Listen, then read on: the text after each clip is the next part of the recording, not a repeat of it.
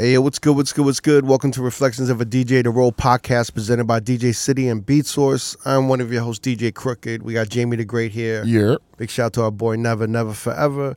We have a special guest. We actually have two special guests. Yep. Hey. I heard about this DJ when I left New York, kind of in the late 2000s, late 2000s. Sure. And he represents a generation of New York DJs that I kind of missed, because I was in Vegas, and he kind of took the reins over towards the late 2000s, and this is around the era of like Tenjune, Stereo. I personally loved his mixtapes back then. The mixes you were doing, I thought you had great taste in music, and you were wildly talented as a DJ. Thank you. And a very gifted producer. And I would say early on, we started noticing that he was one of the more savvy, business-minded DJs at the time. Still is. Which is why he's also, a co-owner of 4am Talent Management here in New York, on the East Coast. And he's brought along his CEO. Hey. I'd like to, welcome DJ Chachi and Madison back. How y'all doing? Thank you. Good to have you guys. When I talked to you, you're like, can Madison sit with us? And I was like, yeah, and I was like, definitely. And first off, I appreciate you guys, coming through and showing love at Never's memorial, his funeral services. Thank you. Absolutely. It meant a lot. Yeah. But as soon as you had Madison sitting, I'm like, this is gonna be a 4am talent agency run or something, right? To recruit. Y'all here to No. recruit more DJs more on the DJs. East Coast? No. How do we apply? Is what people are saying right now. No. Don't. No, I'm just kidding. Don't text me. That's not. Yeah. Don't slide. In the games. No. It's like I can't imagine doing a podcast like this without Madison involved because she has been such a big part of my career and life. I mean, she's the person that I talk to every day, constantly. It's like she's everything. So I can't imagine doing this without That's exactly how I feel about Crooked over here. Aww. He's my everyday. I'm your Madison back. You're my Madison back.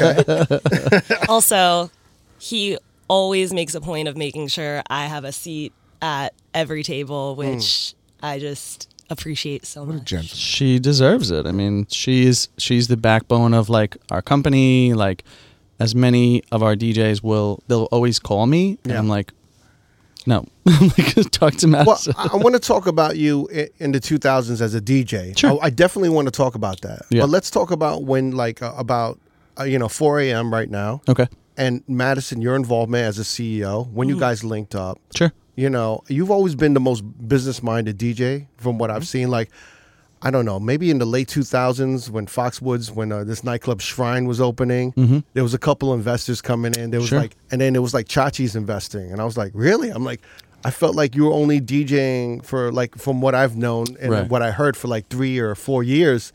And I'm like, wow, he's really saved up enough money to invest in a nightclub, At that time, I was still living home. Yeah. So I was a resident at Mur.mur, which was this gift and the curse because I was in Atlantic City, in the City. Borgata. Right. They were known for their Mondays, right? Murmur Mondays. The Mur.mur Mondays was unforgettable. Unforgettable, but they were bumping Friday, Saturday, and Monday. But I mean, Mondays was undeniable. Yeah, you couldn't get around it. It was everyone was talking about Murmur Mondays. Yeah, for sure. It was crazy. So I was the resident there Fridays, Saturdays, and Mondays. Wow. So I would stay there from Friday to Monday. I would come home Tuesdays, do Stereo Tuesday night.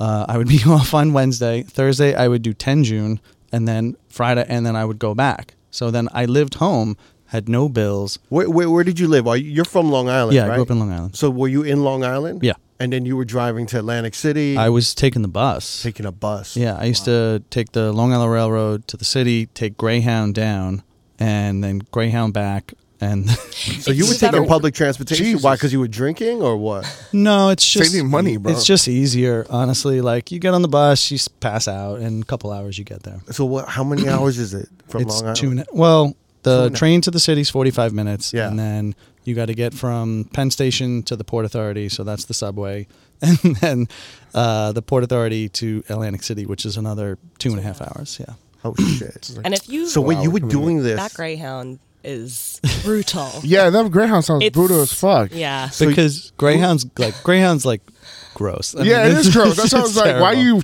taking that? But it was like $30 or something. You were there Friday, Saturday, and Monday. and Sunday. So Sunday. Sunday I would just stay there and do So nothing. you 4 were doing days. 6-hour round trip commute Yeah. every for the whole weekend, right? I would go down on Friday afternoon, and then I would come home Tuesday morning. Oh, where would you had a place to stay? They gave me a room there. Oh, okay. Yeah. That kind of works out. Yeah. It I thought you were was- going there every night. Going Oh, back- that's God. crazy no, every night. going back and forth. That would be nuts. That That's sounds a lot. insane, bro. That's a lot. I would literally actually catch, I think it was like a 4:15 a.m. bus home. So like the club would close at 4. I would have my luggage in the DJ booth, and I would book it to the bus station just to get home because I wanted to go home. I hadn't been home in days. Right. Gee. Yeah. So It this was that era. that was that. And this is when you were kind of like established because you got the industry night at Stereo and Tenjune. I was on the come up. Like the I was come up. bubbling in New York before that. What's the year around this? Like, what's this time? I was trying to do like some Googling on what year this was, and I think it was like 06, 07. Like, Okay. I'm not sure when Murmur opened, but I had already been a resident at Tenjune, and I had, I think I had just left Home and Guest House Thursdays to go to Tenjune, which was the coolest club like on the planet. Like that residency really kind of set me off. Right. Most of the country pretty much respected that residency so much that they were like, come on in. Like other cities, they were like, let's go. Bring it in here. And that was like Mark and Eugene. That was really how that they was made their first mark, right? That was their Yeah. first spot. Tenjune is actually their birthday. They both have the same birthday. It's June 10th. So that's where their name come from. Wow.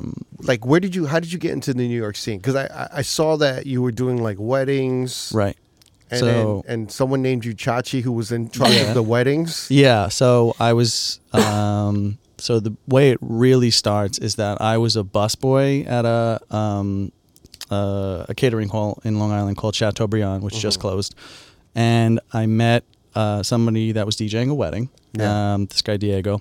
And I was 16 at the time, and I was like, I'm a DJ. I was already DJing. I started DJing when I was 14, and I was doing middle school dances, teen nights, 18 and overs, like that kind of shit in Long Island. You were doing like your brother's like Frat college parties. Frat parties, Wow. yeah. Is my demo? Is my At 14? bio up there? It's out there. So my dad, bless his soul, he would. I was in 10th grade, so I'm 15, and he would drive me to the club in Long Island. This like one club on Post Avenue. For He the teen would. night?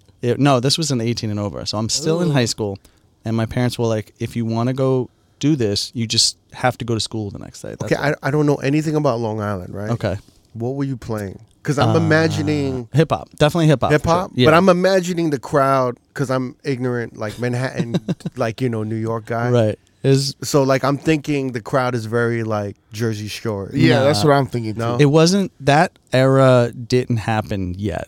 Like This is like 10 years prior. yeah, this is 97. Yeah. You know, I started in 96. This is like 97, 98. And he would drive me to the club with my crates because it's all records. And I would literally sit outside the club on my crates and wait for him to pick me up at 4:00 in the morning. Wow. And then he would take me home. I would get a couple hours of sleep, and then I would go to school. So what were you playing? Like it was just all hip hop? Yeah, it was all hip hop. Really? Yeah, 100%. How much money were you making at this point? Like nothing. And I also don't remember, but like Oh. it couldn't have been a couple $100s, you know. And you were like, and then you were like, had another job on the side. You were in college because you have No, like, I'm in high school. It's He's 10th grade. 14, 15 years I'm in old. 10th grade. wow. So, There was really a Right. shortage of DJs, DJs in Long Island. yeah. well, I was Or a shortage of If they're, budget. if they're recruiting 14-year-olds, I was doing this one promoter's teen nights, and Yeah. he was like, "Oh, I do 18 and overs too. You're really good. Why Right. don't you come do them?" And I was like, "Okay." And then on the weekends, I was a busboy. So I met a guy at Chateaubriand. He was like, "When you turn 17, come and get your license. You can come work for me." and you're spending all your busboy money on records. 100%. Everything. Yeah. So I started doing weddings for him when I was 17. So I have this like chunk of time that I was doing weddings, sweet 16s, bar mitzvahs, whatever, baby showers, like anything. But I was like gigging. I was doing like 4 and 5 a weekend. So I'd do like one Friday night, double Saturday, double Sundays. Damn. So, and then I like started to try to do some stuff in New York. I used to do Exit on Friday nights with Breeze and BMI. So I was doing the hip hop room. I was this little white kid doing either the red room or the white room or the roof, because Exit had so many rooms back then. Exit is now Terminal 5, if you can think about how big that goddamn club Huge was. club. It was huge. Massive. And I think when I was doing it, it was called Earth, or it was when Junior Vasquez was the resident on the main floor.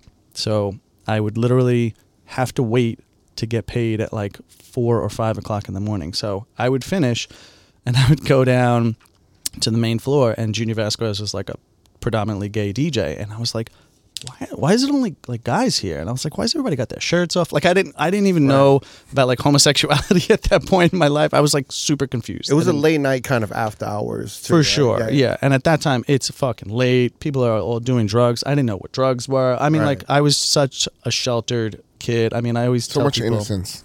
I was 20. Long Island kid in Manhattan. Yeah, in Manhattan for the first time. 5 a.m. Lost in the in New morning. York. Yeah, I Why mean, that- I like literally didn't know what sushi was until I was like 26. I mean, like I'm this sheltered Long Island kid. My mom never let me leave.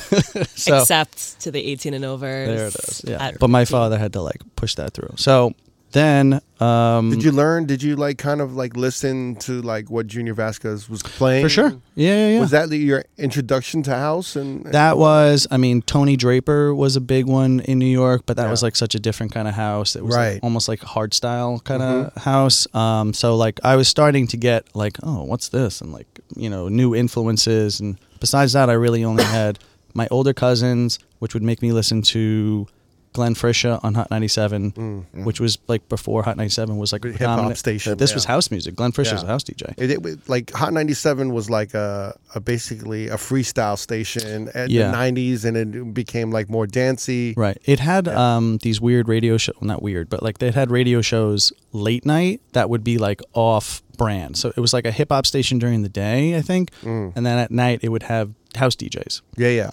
I'm thinking Hot 97 in the 80s. I'm Yeah, sorry. this is a little bit in the later. 80s was like freestyle, and then it was like, oh, okay. I didn't know they played dance music in the 90s. They had like late night radio shows where just DJs would have slots or like have like an hour or a couple hours. Okay, and I okay. think they actually might have been live broadcasts from like the Jersey Shore. Yeah.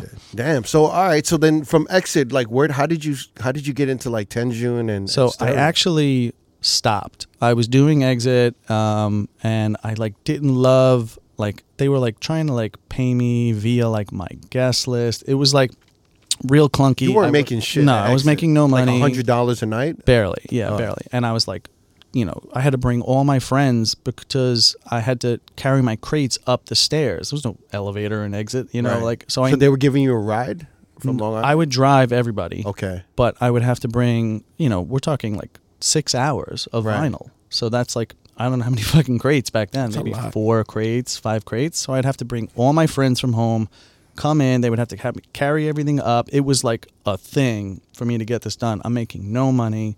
And I was like, you know, fuck this. I'm just going to go back to the weddings. And I was doing really, really well. I was Yeah. doing like $250 a wedding. So like And then your name was DJ Sync. Yeah. At the time. Yeah. SYNC. Okay, and it was before NSYNC came out. You and got They bullied. scooped you. Yeah. it was. They were like, "This is Where did that name come? You just named yourself yeah." Sync? I was just like looking around. And, Okay. you know, trying to find like a cool word DJ or some terms. shit. Your terms. It's such a generic name. Yeah. Oh, DJ yeah. Sync. Yeah, it was terrible. So I started work at this company. It's like Maybe, DJ, it's like maybe you DJ should Mixer. rebrand. Mixer. DJ Bring it back. Mixer. Yeah. DJ Rewind. Yeah. DJ Fader. yeah. Yeah, go ahead. So I started working at this other mobile DJ company called Body Rock, and one of the owners, the company, everyone had nicknames. They were calling our owner, the actual like owner of the nightclub, the company, the Polar Bear.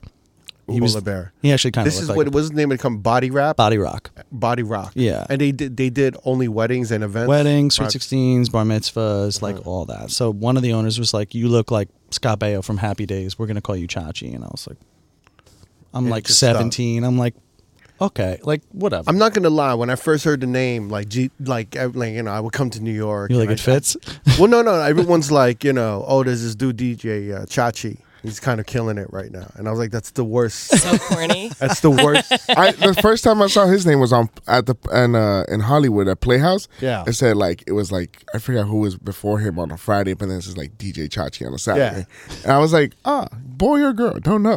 Till I got there and I was like, oh, it's a dude. My whole career, people were like, "Your name is awful. Please change that." Like specifically, like David Grutman But it's from Liv was dead that. Like, because I think I have a tia named Chachi. That's why I was like, I don't know if it's a boy or girl. it means something in so many languages. Yeah, Everybody yeah. comes up to me. It's like in Urdu, like Pakistani culture, it's like aunt. Yeah, I think it's Ant. Yeah. Paternal aunts or something. Yeah.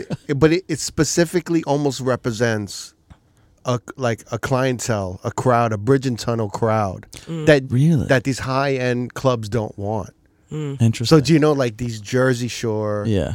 like Chachi, kind of like this bridge and tunnel crowd that high end bottle service nightclubs they don't want. Right. Yeah. So it's almost like like I don't know if we want that like kind of those muscle That heads. element. Yeah. like Juice heads Jersey walking around. Shore juice heads. The juice heads. Those fist pumping, Jersey Get 'em outta guys. here. Right. Because Chachi just sounds like, like one of Chachi's the just- Italian It does boys evoke from the that. Jersey, So when I heard it, I was like, wow, Chachi's doing this? And then as time went on, it just became like cool. Like a it household just became name. a part of you. Yeah. We can't brand, So- yeah.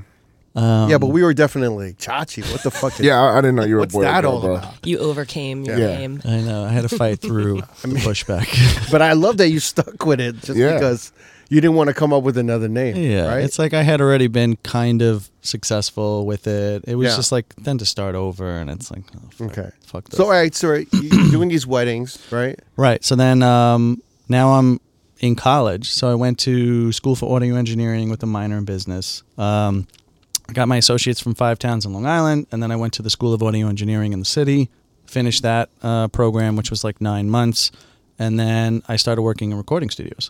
So I'm still doing weddings on the weekend. I'm doing a 9 to 5 during the week in the city, working at a post-production house on Madison Avenue called Audio Mixers. So what were we doing? Like mastering, mixing? We were recording TV and radio commercials, so like Siemens, Sealy's, AT&T, Mercedes-Benz, all their radio, those like Ads. Wow. all ads and stuff. Very I was- tedious, right? Yeah, it was like, and I was actually really good, so the engineer knew that I knew what I was doing, so he would let me run the sessions, but I was getting $7 an hour. Right. And they were billing these clients like, $500 an hour or something like that. So I'm doing that, still doing my Thursday nights in Long Island at this club called Oz in Hempstead, and then also the weddings on the week. So I'm working 8 days a week. So give me a timeline. What's the year around this point? Early 2000s? I graduated high school in 2000, so this is 01, 02. 01, 02. Yeah. Right after 9/11. Yeah, Right. 100%. I was in 9/11 was my first day of college. Interesting. Yeah, All right. I remember waking up to go to school, watching the towers come down with my brother, Yeah, and then yeah. I actually went to school, and we were just like, I don't know what to do. Do we do school? Like, Yeah. do we not do school? It was just like that weird day. And then so then what was next? Then I'm in college, and I start working with 2 friends of mine, and we start a hip hop mixtape team called Tape Masters Inc. So Yeah, because mixtapes were big at that time. Yeah. mixtapes massive. were, I mean, A lot of people were trying to come up on mixtapes. Green Lantern, Yeah. like Clue, so, Envy, yeah. Desert So Storm. that's kind of what audio schools were really based out of. They were like kids that made beats, Right. band dorks, like that, and that's pretty much it. There were two, there was a couple mixtape scenes. One was like the exclusives, right? Yeah. Yeah. Oh, there was a few. There was like Clue, right? That had like the exclusives, Mm-hmm. right? like verses. It became this new mixtape era where like you had like the labels were pushing, or you had like unreleased tracks on your shit. Yep. Yeah. And the labels were either working with the mixtape DJ, Sure. Yeah. or they were just like, how the fuck did you get this version? They used right? us as promo. So Yeah. my 2 partners at the time were Lex and Wex, and they were doing internships in the city. So one had an internship at like Rockefeller, and then the other one had an internship at Jive. So they had all these promos. All these promos, they would like have those little recorders with them, and they would get like drops from PD Crack or like Freeway. So in or your head, Snap. you're thinking this is an edge, right? A little bit. Like I can do these mixtapes, maybe get Absolutely a bigger name. not. No? I had no idea. No? I had no idea what the fuck it was. I was not a hip hop guy. I didn't like really know. I was just good at what I did. I was their engineer. Wait, you're not a hip hop. You're really Yeah, I mean, that's like- how you started. but like not. I mean, like I was a hip hop DJ. You're not but, like a street hip hop. Yeah, he no, was in- not even a little bit. You don't like that no. shit. But His I name was was like, Chachi. So Chachi. I was their engineer. So like they would do all this work. They would get all all the music. They would get the freestyles. Like like when the A. Marie beat came out, there was like 19 freestyles that came over that Yep, beat, and right. like I would splice them all together. So I was the engineer. So I'm doing that in college, and then Wex goes this guy that we know, Johnny Shipes, who Oh my God. Johnny Shipes was a promoter back then. Yeah. What's the record label that he started? He manages like Joey Badass now or something. Bro, he's discovered so many good artists. He ended up doing a bunch of stuff, but Shipes was a promoter, and it was at a club in the city called Vela. And Vela was a restaurant that it had these ill tables that I'll never forget. It was like a regular restaurant, and then at 10 o'clock they like hit this button and the tables went down to bottle service level, and then they turned it into a club. So this is AM era. AM is just coming out. I'm just hearing the AM mixes, and I'm like, how the fuck is he changing those songs so fast? Serato's just coming out. So like, I started to kind of get an idea of like people playing Bon Jovi in the club, playing Prince in the club, because that was a little out of my scope. I have older brothers and sisters that were kind of introducing me to new music, but it was more like freestyle and like 90s dance. And then my brother strangely had like a rock phase, so it was like Metallica and like that kind of stuff. So I basically made a mixtape, and I made 10,000 copies of the mixtape. It's this red and white mixtape that I made in 2005, and I would just give it out. I gave it out to every club. I would put it out on the tables. I put it on the bars. I just fucking went bananas. Right. Because Tape Masters Inc., we used to get mixtapes made. So I got them silk screened. They were color. They had the plastic case. They were like, they looked really nice. And the work came. Clubs started calling, and then I suddenly had all these residencies. I was like playing like fancy clubs in New York, like Kane and like Pink Elephant, and I was like this dork from Long Island. Like I didn't fucking know. My favorite, I remember working at Tenjune for the first time, and the owner, Eugene, God bless his soul, he was like, we have to talk about how you dress. What were you wearing? with love. Yeah, with all of like love and constructive criticism, but he was like, let's fix this. What were you wearing? What were you dressing like? I should find like old. There are some really. There's I'm some surprised really embarrassing pull photos. some of these And, up. like, on my I actually, you know what I really should Well, have first did? of all, was this the glasses era? Obviously. Yeah, I was blind. I remember the glasses. The I was glasses. blind as a bat. They were like the square, Yep. the rectangle Rectangle. ones. Yeah. No good. They were Yeah. terrible. So I'm blind. That's where I knew him from. Yeah. You kind of. I feel like some of those old photos. Who's that photographer? You kind of looked like you were dressing like that really prominent photographer from like the New York scene back in the day, who always wore those like graphic tees. With, I had those. It was Long glasses, Island, and then there were short these hair. like. Wow, There we go. that is rough. Oh, damn. That was rough. I was And he looks way older there. Yeah, he so looks much. way He looks older. like an accountant. I will do Yo, can I tell you Yeah. something? Save that picture. Yeah, But, we like, need that picture. I will do your taxes and DJ the No. That is 100% what an audio engineer would look like. though. Yeah. all day. Yeah. That's Yeah. that's what an audio engineer would What look like, frequency yeah. do you want me to edit out? Because that's the guy that will do that. Yeah. And he pushes his glasses in the middle right before he chops something up. Bro, that was my move for years the vest, after vest and tie Oh. thing. for when I Yeah, that's finally, those are the We've come- pictures I would see, and I'm like, this is the guy doing. We've come a long way, Chachi. this is the guy burning the He's club like, what down? happened No, after I left? It's not. After I got LASIK, I had such muscle memory of pushing up my glasses that I used to do it when I didn't have glasses. When did you Yeah. get LASIK? It was a tip. When I was 30, so like 11 years ago or 11 something. years like, ago. Wow. So you literally invaded the New York bottle service club scene 100%. through a mixtape. Through one mixtape. One mixtape. I just gave it out to fucking everybody. Yeah, Anyone he's that like would Drake. kind of listen. And I still get DMs, and people are like, that one mixtape, it started with Bittersweet Symphony. I can't find it, and it's that one. Wow. Is it online? Sure. Yeah. Yeah. Wow. It's on I think that. I uploaded all of my old stuff onto my Mixcloud. Oh. So this is like, were you influenced mainly from DJ AM? AM, for sure. Yeah. I was like this. I was So you weren't aware, you weren't going out in New York, you weren't listening to like all these other DJs like Goldfinger at Lotus or No, like, or I like- even Riz or like Eric LePau or Reach. None of these guys. I didn't really get introduced to the rest of nightlife till I started becoming a part of nightlife. Right.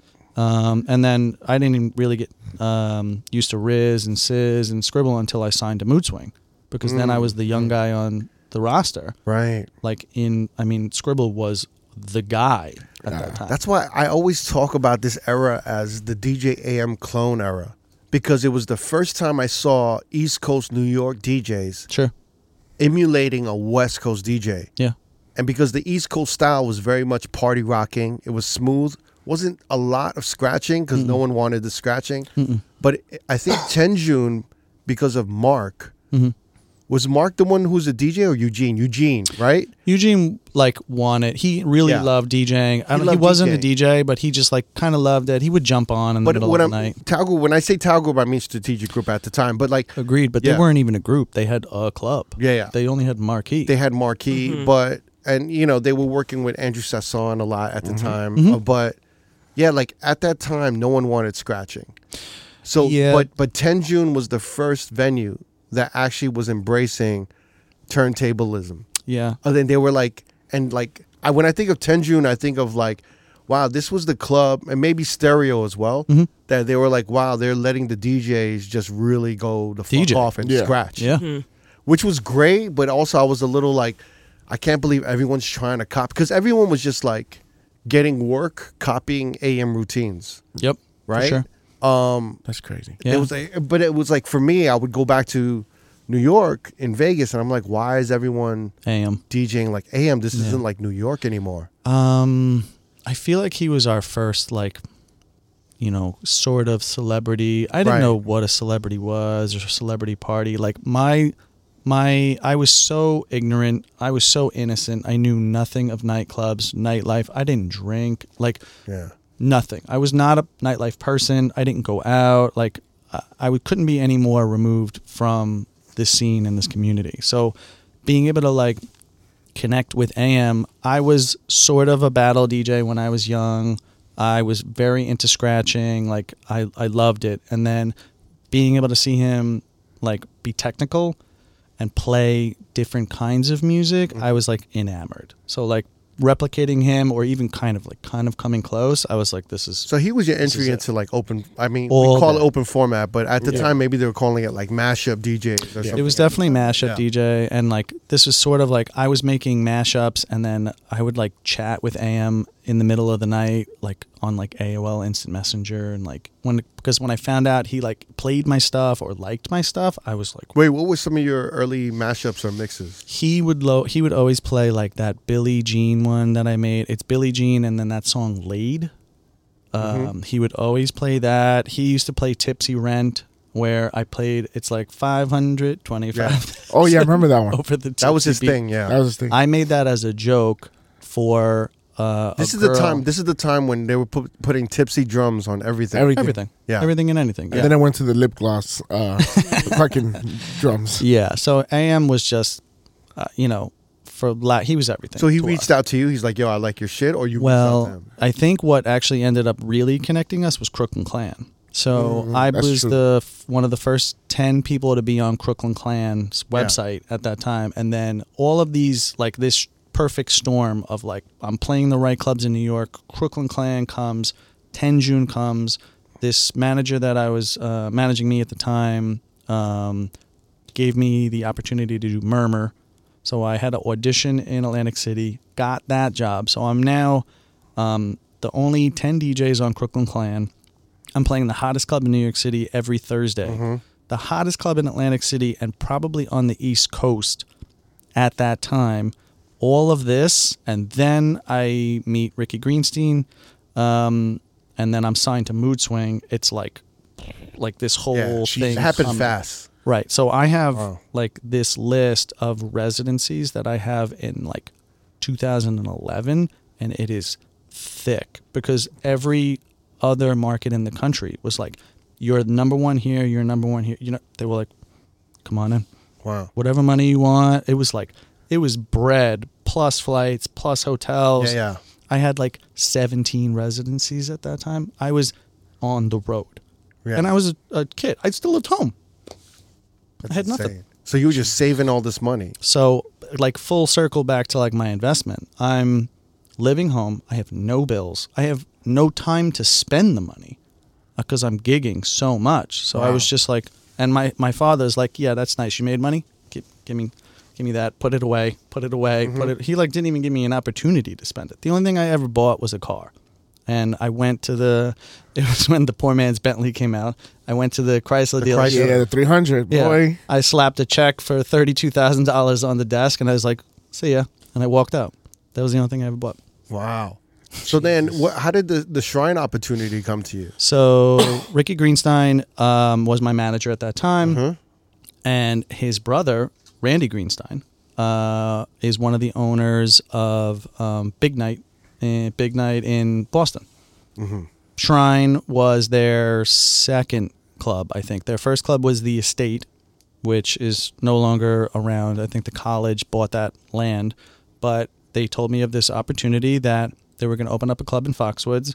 They explained all the details that go along with it. And Foxwoods is like what? Is it the biggest casino in America? I think it's in the world. In the world. Yeah, Damn. just in Connecticut. Pure square footage. Yeah. It's a city. Huge. Yeah, it's a city in itself. And they were basically like, you know, we're going to be the only nightclub within, I don't know how many hundreds of miles. They have a huge amphitheater there that they're going to be doing X amount of shows every weekend. They would just basically explain the foot traffic. And I was like, oh, okay. I was like, here's, you know, $125,000. Let me know what's up. Well, also, I mean, I would imagine Ricky knew how much money you were making, Sure. so they knew you could. Well, and also I was like, and I'm literally... So they brought this to you. They're like, there's this opportunity. Yeah. So me and some other DJs, as we chatted before, but I was already planning to retire at 25 because I was like... Why? I was just basically like, how long can I actually do this? Is this like a real viable... Was that like kind of like your parents kind of reminding you that there was like a shelf life to DJ? It's possible, yeah. Right? Or it could have just been my foresight to like always have multiple pokers in the fire. Like you never know, one goes out. I want to have multiple revenue streams, et cetera, et cetera. Also, I'm just curious about this now, like, was there anybody at the time who was 10, 15 years older than you that was... That was my this, question. That was going to be right? my question. Absolutely Right. not. Everybody ahead of me, I was basically a collector of things that I didn't want to do. So I would watch older DJs and their bad habits, and I would say, okay, I'm not gonna go down that. Okay. For example, let me hear. Like, yeah, you don't have to say the names, but yeah, but like it's like we live and worked in an environment where we had every vice for free. Yeah. If it was booze, if it was women, Drugs. if it was drugs, whatever it was, like it was, here you go. And it's free and it's like unlimited. So you could make mistakes very quickly, whether it was, you know, lots of options. So I was like, I'm not going to do that. I'm not going to do that. I'm going to spread my money. So I was just like, you know, I was already planning my retirement. It was wild. So when you were coming up, were your parents supportive? No. They still don't know what he does, They don't know. No. They've never seen you. but they're proud, I think. swear to God, my... They always thought you were crazy. They're like, "What are you doing? were like, Get a real job." Yeah. Like your whole family kind of. they still don't really kind of know, like, and we're doing such, you know, I'm like consulting for like these multi-billion-dollar national hospitality groups, and they're like, what Sounds cool. You know, like, They're like, "You making money? You good?" You good? right. Yeah, I'm nice like, house. I'm like, everything's great, but like even my parents, I finally brought them to Shrine. So I had invested in Shrine. Shrine was like $12 million to build, and I was like, right, I'm doing good. My mother was like, It's just different. It's nice. Yeah. If I was like a lawyer, doctor, or accountant making less money, they probably would have been like, Scotty's doing really Because good. that's a feasible concept to them. It's concrete. Yeah. Yeah, it's concrete. What are makes you, sense. Italian or what are you? Yeah, 100%. Are you first generation? No, my parents were born here. Oh, they were born here. Yeah, Okay. yeah. Because usually first generation, even second, they're like, they still don't understand, you know. I understand Or it. grasp It's it. the instability of, every week not knowing exactly how much you're going to make. It's like, Yep. but there's also no ceiling to that. But you're also the product of a generation. I think your generation, a little bit of mine. Maybe I'm the one of the first, but like the concept of of not going to college and getting a regular job. So we kind of broke that rule. Yeah. Where we were actually like, for us to like, I always say this on the podcast, like for us to just make money doing what we love was like we didn't think that was possible. It was either weird or wrong. Like you have to like, 'cause There was no work- blueprint. Right. Right. Work was work. So Right. like work was not like not happy. You're not supposed to like enjoy your It's a job. grunt. Yeah. It's like hard work. Like it doesn't always have to be hard work. So like bless my father, my mom said no. And my father was like, you have to let him try and see what's up. Like if he fails, we'll cross that bridge when we get there. Interesting. So like all the investing, your father was kind of like alongside of you, being like, you got to do something with this money. He yes and no. He was like the most financial conservative man ever. Like he was just like, What do you do for a living? If my you father mind ran an auto repair shop in Jamaica, Queens. Got So it. I grew up at the shop. Mm-hmm. All the boys in my family started working at the shop when we were 8. So summer vacations, we didn't have summer vacations. We went to the shop. Yeah. And, when we were really young, like 8, we would work these half days. But when I was like 10 or 11, we were doing 12-hour days in my dad's shop. I'm like in the bays, like changing alternators and doing brakes and like all this shit. We learned what hard work was. Probably during your era was kind of like maybe, and I could be wrong, but I feel like there was also a lot of nepotism going on, where there was a lot of rich kids that were just getting put on. And you know what I mean? There's that share of that in New York. And you were like very the opposite of that. Oh yeah, we were the You know what I'm most saying? blue collar. Right. you So, know. but when you're surrounded by all of these kids that have the freedom Yeah. to do whatever they want and Yeah. fail, but still have A backup plan. have a backup plan for their Nutrition. family and everything. Yeah. I feel like you were also just kind of like, I'm not like these kids. I gotta really, I wasn't. I'm I still really gotta save my money and do something with it, right? 100%. Yeah. Yeah. That's definitely where all that came from. But my father was he was a good businessman. He always really understood his investments, and he was a planner. Yeah. He was constantly, and like, I guess that filtrated into me because I was 25 planning my retirement. Who did you identify with during that scene in New York? Like, who were your peers at that time? I mean, I know I mentioned Sean Perry, right? Sean Perry was around, MOS, Yeah. Berry, Jesse Marco was around? Jesse Marco was around, Sus One, who I randomly Sus One, yeah. I randomly went to college with Sus. Really? Yeah, we were both at Five Towns together. But then we weren't friends at that time because Sus was cool and I was not. Yeah. And We see how you dress, so yeah. An odd couple. yeah, it only got worse when I started working with Tape Masters Inc. because then I started to sort of like adopt some hip hop culture and it was awful. It was so bad. It got way worse. We can look at those pictures. Can't wait. Well, Blow 'em I'll up. send you guys. I have like this hilarious picture. It's me DJing at Stereo. I have like this low Yankees fitted and this like Crooks and Castles shirt. It's like street culture was like kind of like Yeah, really it's like poppin'. 05, 06. It's or I have like I'm actually I think it's a picture with Just Blaze at Stereo. I'm on my Sidekick. I have a Bape, something either Bape or whatever, or like an Ed Hardy. I was like, there's too many brands going on. What was your favorite club at the time when you were spinning there? I remember like before I went to Vegas, I had a residency at Kane. Mhm. I was PM. Mhm. It was one on Sundays. Sure. Like it's when the meatpacking was kind of like was kind of everything. bubbling. I Yeah. think I was doing Lotus, Nice. and I think Sean Perry was on the come up with me. Mhm. And then they were like, when I was leaving for Vegas, they were like, what are we gonna do to cover your nights? And I was like, Sean Perry can do it. Hold it down. So he actually like adopted some of my residencies at the time. And Nice. that was when I left. That's when you started emerging and all these other dudes. And Stereo opened for the first time. And Yeah. I remember going to Stereo and I was like, this is a club? Because it didn't seem, it seemed like someone just opened some shit. And you know what I mean? And just like, because I was like, this doesn't even seem like a They club. were like ultra lounges, Yeah, I yeah. guess, for like a better term. But that was around this time. There was like all these clubs that people were just opening, but they you could just tell they weren't really clubs, and they would call it an ultra lounge or an, like a high energy. I forgot what they were calling it at the time. Ultra lounge, I think it was like the big term. That sounds back like then. it. Yeah. I don't It was even like ultra lounge. I don't remember if that term Because they didn't existed back then. have a cabaret license, Ah. so you couldn't dance in these clubs. Yeah, yeah. So you There's couldn't so call much it a tables. nightclub. Yeah. Yeah. So I mean, this is the time when even PM didn't even have that was Unique and Kiki. They didn't have a cabaret license. Right. So they would have like a red light under the DJ booth.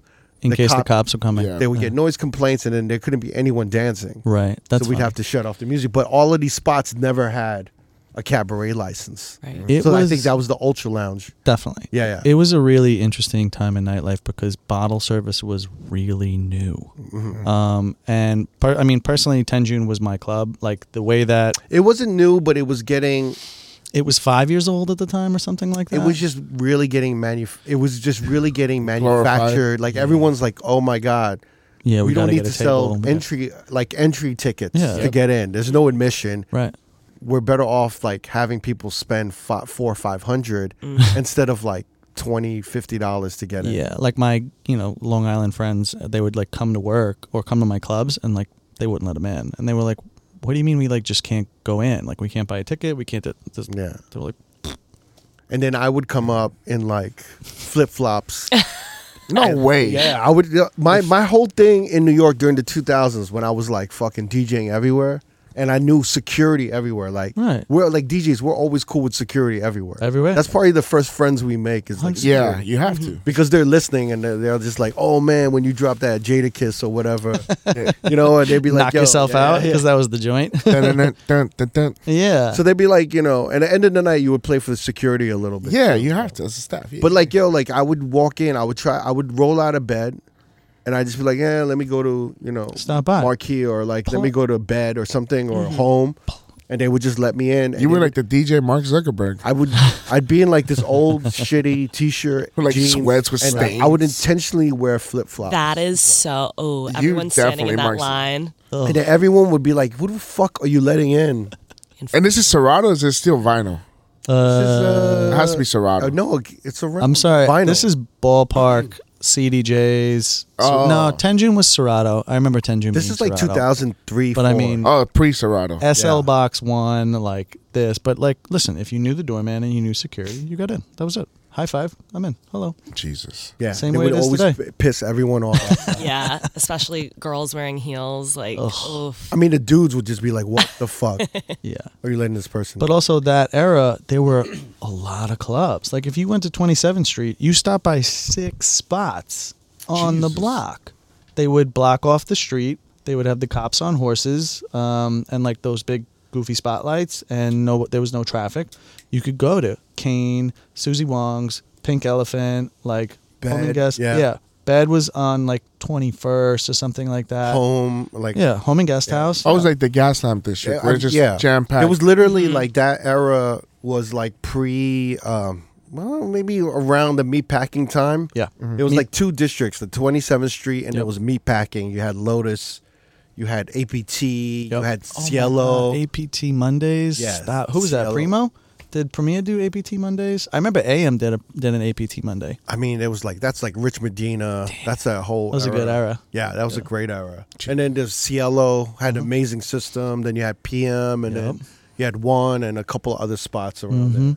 But yeah, I mean, there's different eras. Like in the early 2000s, there was like the Lafayette Street era, which is like Pangea, Jill's Pub, Yep. and all, and A little bit Time before me. Cafe. Yeah, I a think little bit was before like me, popping back then with Rehab. Yeah. So 27, that was your era.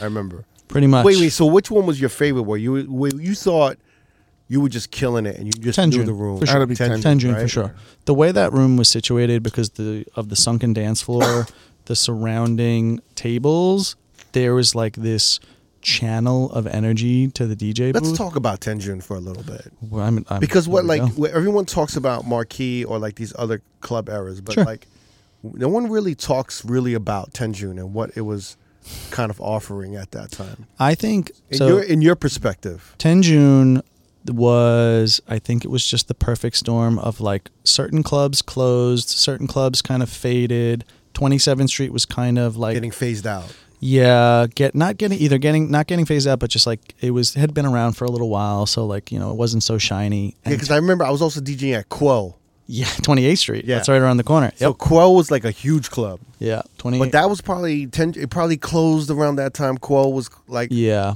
closing. It was just Marquee wasn't as like poppin' as it had been, and Mark and Eugene were actually promoters. Mark was a promoter at Air, which was turned into Kiss and Fly, Okay. which turned into VIP Club, and then Eugene, I always forget who he worked for. Who owned Casamigos with George Clooney? Gerber. Oh, Guy Gerber. Yeah. So Eugene was working for the Gerber Group as a promoter. So they were just promoters. And they had found a financial backer, and they opened up a nightclub. And that was like What year was this? I have to find out the real year, but I think it's like 07. Oh, okay. And this is the time when you guys like when every DJ in New York, they were like working with PR agencies. That's just fascinating to me. I hadn't had one yet. I didn't get PR until I was with Mood Swing, which was just like the weirdest But I've thing. never heard of it because it was DJs paying $500 to like $1,000 a month It was expensive. just to get mentions in like Page 6, you said, and stuff like that. Page 6 and like People magazine because everyone wanted to be like AM. So Oh, they so you wanted like AM was like that. He was an open format hip hop mashup DJ, but he was one of us. He was just a club DJ. Sure. But he, dated Nicole Richie and started to be doing all these celebrity parties. Yeah. And then he was getting all these mentions, and and all these other DJs in New York were like, we want that Page 6 mention in New York Post. Yep. We like, if any of these LA Hollywood types were partying in New York, we want that mention of like, Paris Hilton was at this club and Chachi or somebody was DJing. Yeah, 100%. And it's just one of those things that you could put on your MySpace, Yeah. you clip it, That's so right? crazy. That's On what your I was saying. MySpace. I should have logged into my MySpace. But I have all these old clips of like People magazine, OK magazine. I was in, they don't have yeah. they don't have them anymore, but like the Delta used to get on the plane and used to have like that. The little- magazines? I was in that in 09 when Live opened, and I don't know how I got it, but it was like they did a Miami spread, and it was like, oh, you have to go to Live in Miami. You could hear the likes of Tiesto and Chachi, and I was Right. like, how That's some Fuck juice, the- buddy. the fuck am I doing? And I was like, Tiesto and Chachi. I was like, hello and hello. I was like, this doesn't make any sense, but it must have been like my PR team. Yeah. They were That's working your overtime, boy. Wow. I My got- PR I team. got my You PR hear him? team. My PR I I got team. that screenshot if you need it. Yeah, send it to me, They Chachi. earned that monthly retainer. That one. Yeah. Wait, what was your retainer? What were you paying? It was for that? bread. It was like $1,500 a month $1,500 a month. back then. Was it worth it though? Yeah, it seems like. I mean, bro, he got a fucking. I don't know if it, Delta Mag. but I don't know Yeah. if I don't know if there was an actual return on the investment. Like, When I did don't- you start hearing about it? Who was the first DJs that told you like, yo, you got to get a PR? Like, Oh, who's that your was PR Mood guy? Swing for sure. Mood That was Swing. for sure. Yeah, I didn't really learn about the business until I really met them. Before then, I was just like, I'm gonna play music and you're gonna give me money. Right. Like, okay. It was just almost like the right time, right place. All 'Cause, day. Like these clubs were just looking for DJs and talented DJs. All day. And yeah. not everyone understood Serato, right? No. Not everyone was on that yet. Serato, sound, how to work a crowd, how Yeah. to like when to scratch, when. And not also to it was like scratch. the emergence of electro and Oh, all that that was shit. crazy. And a Yeah. lot of these older DJs weren't on that electro shit. Blog you know? House. Yeah, Blog House. You know, Oh my like God. Nostradamus and Diplo had just sell it. I remember, I remember because these DJs that were like kind of the OGs, they were still holding on to like the old rock sets. Yeah. And then I was actually fortunate because like when I came up in New York, I was one of the first hip hop DJs to do house rooms, so I could do house and hip hop. Mm-hmm. And so I was doing like house and hip hop with rock, and then I Right. would do everything. Right. But like like if you were a hip hop DJ, you were just a hip hop DJ. Yeah. So you might have known some like break beats, classics, and then some rock. Right. but you didn't know about like the Strokes. We tried, or like some of the newer shit. You didn't know about Jet or like. Right. We tried to like incorporate some of those hip hop DJs into Tenjune, and they would flop. Yeah. Because they weren't because they weren't versatile. up on Justice and all this other shit that was coming up. They weren't versatile enough. Yeah. Which is okay because they were a hip hop guy, and like if I went to their room, I would probably not be great. Right. But Tenjune was this mishmash of like blog house and electro and like some of Guetta's like early stuff, and then but a little bit of hip hop, like, but how to put all that together into like a flow and like work the energy was like something they weren't. Yeah, because when I was DJing, it was like, oh shit, this dude's playing Paul Johnson, Get Down. Yep. And he's playing Bob Sinclair. Yeah. And then he's playing hip hop, like, and dance hall, and then all this other shit. Right. They didn't want much dance hall at that time. No but like you had all of this house shit that these hip hop rock DJs they didn't understand. They weren't fucking with. And the indie stuff, which was huge, right? Like it was like Calvin Harris had like just came out with like that remix of Great DJ, the Ting Tings. That's actually where my mixtape series comes from. Right. So the first part of Tenjune would be like all of this indie shit that was like I was like searching blogs like all night. Yeah, I would listen to your mixtapes and I'd be like, oh shit, I don't have this. I don't know this remix. Yeah. So that's where that came from. Eugene actually came up with it. He's like split. Tenjune is literally like two different nightclubs. He's like the first half of the night until like it's like ready to pop is like this indie stuff, electro stuff. He's like, and then we do house and hip hop, and that's where the mixtape series come from. Yeah. Wow. Yeah, Eugene's been a really big part of my life. He's been a mentor for a really long time. He is one of my guys that I call for advice to this day. Him, I mean, he's one of the owners of Catch. They've expanded they have so many locations now. Yeah. But I got really lucky with mentorship. Ricky Greenstein's brother, Randy, who owns Big Night. I mean, they have countless venues in Boston. They run Massachusetts. He became a really big mentor of me with business. Eugene, it's just, I've been really lucky with that. So like around this time, as you're like navigating your career, you're killing it in New York. And then I was like, we were talking about this a little bit, but it was like around 2013 to 15, I would come back to visit New York, and I'd be like, "Wow!" Like there was a change because we were late. I would come back to New York like in the late 2000s. Yeah, and I'd be like, "Man, New York's kind of killing it." They're like right on time with shit. And then around 2013, I'd come back and I'd be like, "What are they playing?" Like they're still playing like Jay-Z PSA. They're still playing like all this old shit because the hip hop, there was no presence of like New York hip hop really. Like, I mean, hip hop was in a struggle around that time. You talking about dance music, EDM at its peak. Yeah, and then everyone like EDM was everywhere. EDM remixes. I have a different theory actually. Go ahead. I think it had much less to do with the music itself, and I think it had much more to do with nightclubs navigating playing hip hop and then not bringing a crowd that they weren't really looking for. Spending crowd. Well, it's like bottle service crowds, but they wanted hip hop, but like they didn't want to become like an urban night. They were like, but that's always been a factor with any night. Yeah, 100%. The only thing is in the 2000s, I feel like the late 90s and the 2000s, there was this merging of worlds of like hip hop, fashion, and like rich white people. Like like it was just really like where you saw like Rockefeller, you saw Dame Dash with Aaliyah and with like Victoria's Secret models. Right. And it was insane. I remember there was a club called Park. Like, and it was like Mark Ronson was DJing. So you had like all of these like new kind of like white boy DJs that knew how to play hip hop, but they were like inserting all this like cool rock, indie shit. And it was like these two worlds were colliding, you know what I mean? But I think as time went on and EDM started blowing up, I think everyone was following Vegas. So like I would come back to New York and I'd be like, wait, what happened to New York? New York sounds like Vegas. And everyone's doing an imitation of Vegas because they're like, everyone wants to experience that Vegas like energy, the room, the big room factor. The build up songs, like they wanted that shit, and then the hip hop kind of died, and it was but I also think New York, like the hip hop just wasn't hitting. There was no artists After French Montana and like Bobby Shmurda went to jail and shit. Well, this is even this That's is before though. That's later. Yeah, that's later. later. We're talking about before. Yeah, in 2010. No, I'm talking about 2013. No, that's right. Like 2010 to like 14. Yeah. LA was in the same place. We're in the same predicament. No, I feel like LA was killing it with Mustard. You guys had Not, like, the not yet. emergence. Not yet. That's 14. 14. Well, yeah, 15. that's what I'm saying. It's like 2013. No, you're right.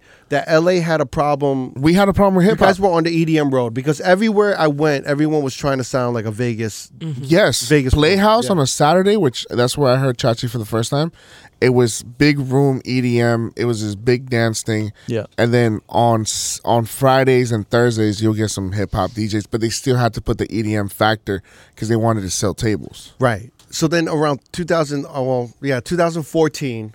That's when Mustard took all over. this like Yeah. hip hop from the West Coast, but like and then down south was killing it. New York No? actually had a very specific era where they suddenly almost over corrected, and they would have nights of they would be like, you can only play hip hop. Yeah.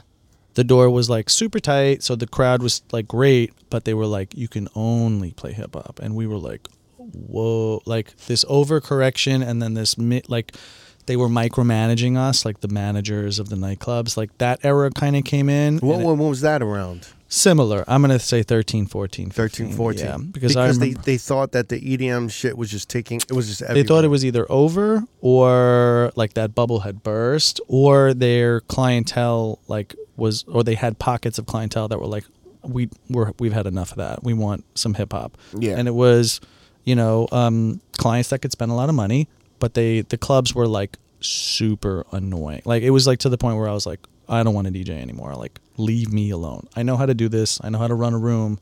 Like, if I'm not playing 100% hip hop, like they were like so far up your ass. Did you feel a need to like, happening.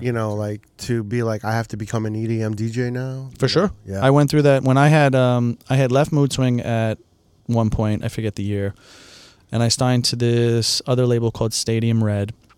And I was like, You left Mood Swing. Yeah, I left Why did you Mood Swing. leave Mood Swing? I felt like I had like plateaued and I wasn't continuing to grow, and I felt like I was just doing the same clubs and the same, crap over and over. Right. What did you want more? You wanted to do like festivals and Yeah, I wanted to move up, and I was like, the only way I'm going to do it is if I do dance music. So. But what planted that seed? Because there's all these DJs from around your era that felt like I need to become a festival DJ. It could be social media, because I don't really know what was big at that point. If it was like Facebook or I don't What know. year was this? 14? Oh, Probably Instagram. 14, 15, and it was 14? Instagram. Instagram. It was and Instagram. So sorry, not could've been TikTok. social. It's also the time when I started noticing like hip hop mashup open format DJs completely switching to CDJs, and they abandoned turntables, and they were trying to adopt CDJs because they thought that's what big EDM Yes. DJs do. Sure. And they have 4 decks, CDJ decks. Only using 2. Yeah. One that they use to hold their drink. And Yeah. one To charge their phone on the other one. That's what happens. But I was just like looking at these DJs like, why are y'all doing the CDJ shit? Yeah. Y'all don't sound as good. You see, Y'all I don't always sound thought it as was the clean. venues trying to No. the risk factor. It was some of the bigger turntable DJs. not working. It was some of the bigger DJs saying like, oh, like, I knew it was basically optics. Yeah. Yeah. I felt like I think it was optics. Maybe it was other reasons may be that right, they told yeah. me, but I think it was optics. I think, so you have to remember, by 2013 or whatever, I had already been traveling internationally. Yeah. So I had played almost every major market in the United States. I had been to Asia multiple times. I played in Poland by that time. I played in Spain. I had done a lot as an open format DJ. So I basically was like, I think I've done all I can do as this version of myself. You burnt out? For sure. Bored? Complacent a little? 100%. Probably bored. Yeah, because it's like once you do some really cool shit and then you come back to your normal stuff, you're like, You caught the bug. this is... But it's also a mix of that and social media because you 100%. come back and you see someone else doing something yeah. And bigger and better, and then right. in combination with those two things, the guy that I signed to, Stadium Red, I think also placed that bug. So it was like I was being manipulated by my new management to think that EDM was the only way for me to really like break through this glass ceiling. Right. I was a little burnt from traveling because I was literally on the road 52 weeks out of the year. I remember DJing Christmas Eve every year. Like that's how much I was gigging. Right. And then having done all of that cool shit and actually seeing the road, seeing the world, I was like, how do I keep going? How do I keep evolving? And I thought EDM was the way. Right. When you look back, do you think that was the right move? I think it could have been the right move. Could have. I think if I really would have like planted my flag, stuck my feet in the sand, and kind of ate shit for a little while because that's really what I had to do. I thought it was going to be a much easier transition, and it was not. It was not. Wait. What was some of the obstacles you were facing? I was a extremely successful open format DJ for over a decade at this point. People were like, "We know you as A. We want you to DJ as A." Yeah. So if I would have really been like, this is the way that I go, which I have a great example of somebody that did do that and is really successful, is Barry. Mm-hmm. Barry hated open format DJing. He loved house. He stuck his feet in the sand. He planted his flag, and he's still touring. He's killing it. He's been on tour with Jamie Jones for a really, really long time. So in your opinion, if you could go back and do it all over again, would you have tried or would you have stayed kind of an open format DJ? I think I could have actually been more successful both ways. So if I would have just stayed in open format DJ, I think I would have been more successful than I am now. And then I also think if I leaned into EDM and really went for it, I think I'd also be successful in that. As opposed to like kind of straddling the two worlds. 1 foot in, 1 foot out, kind of fucked me.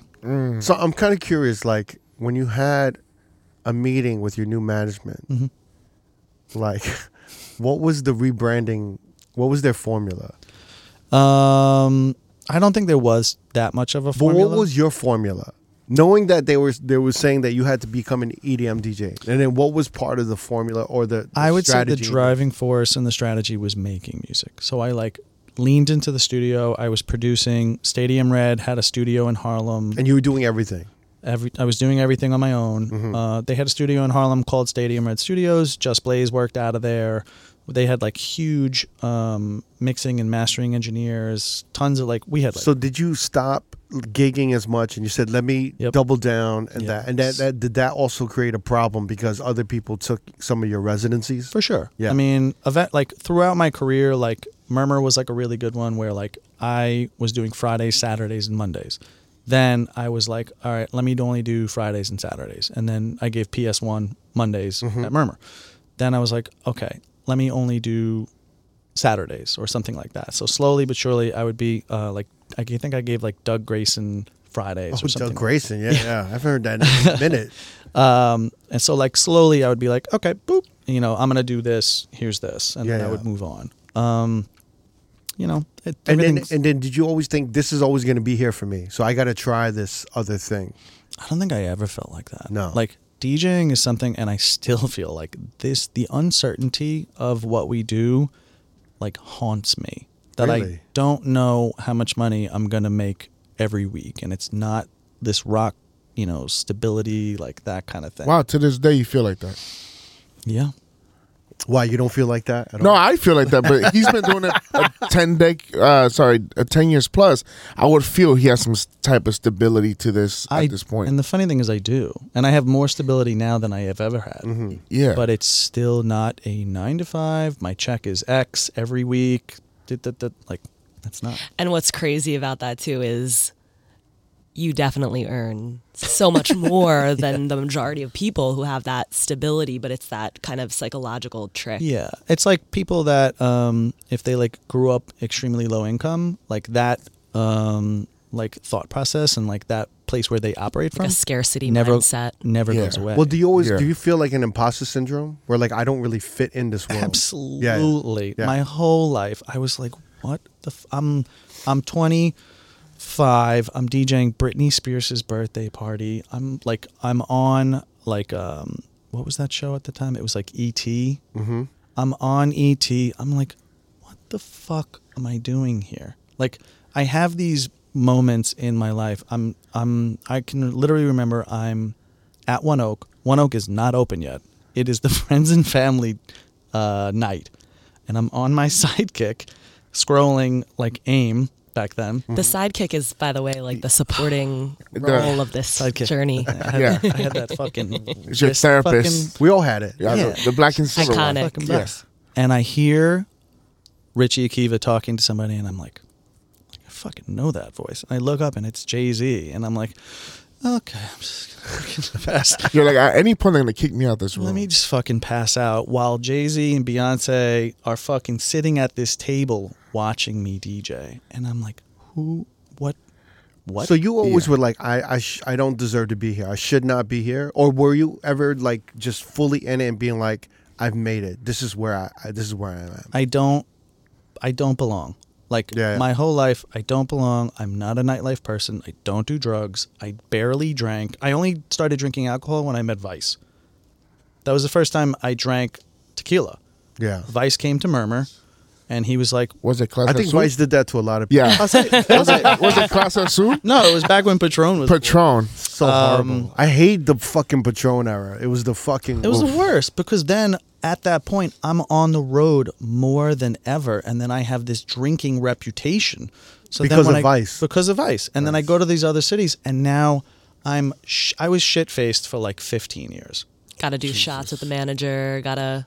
Shots with everybody. Yeah. People are like, what? This is what you do. And I'm fucking, I'm like 150 pounds soaking wet, like getting wrecked and trying to DJ. So wait, were you a different person when you drank?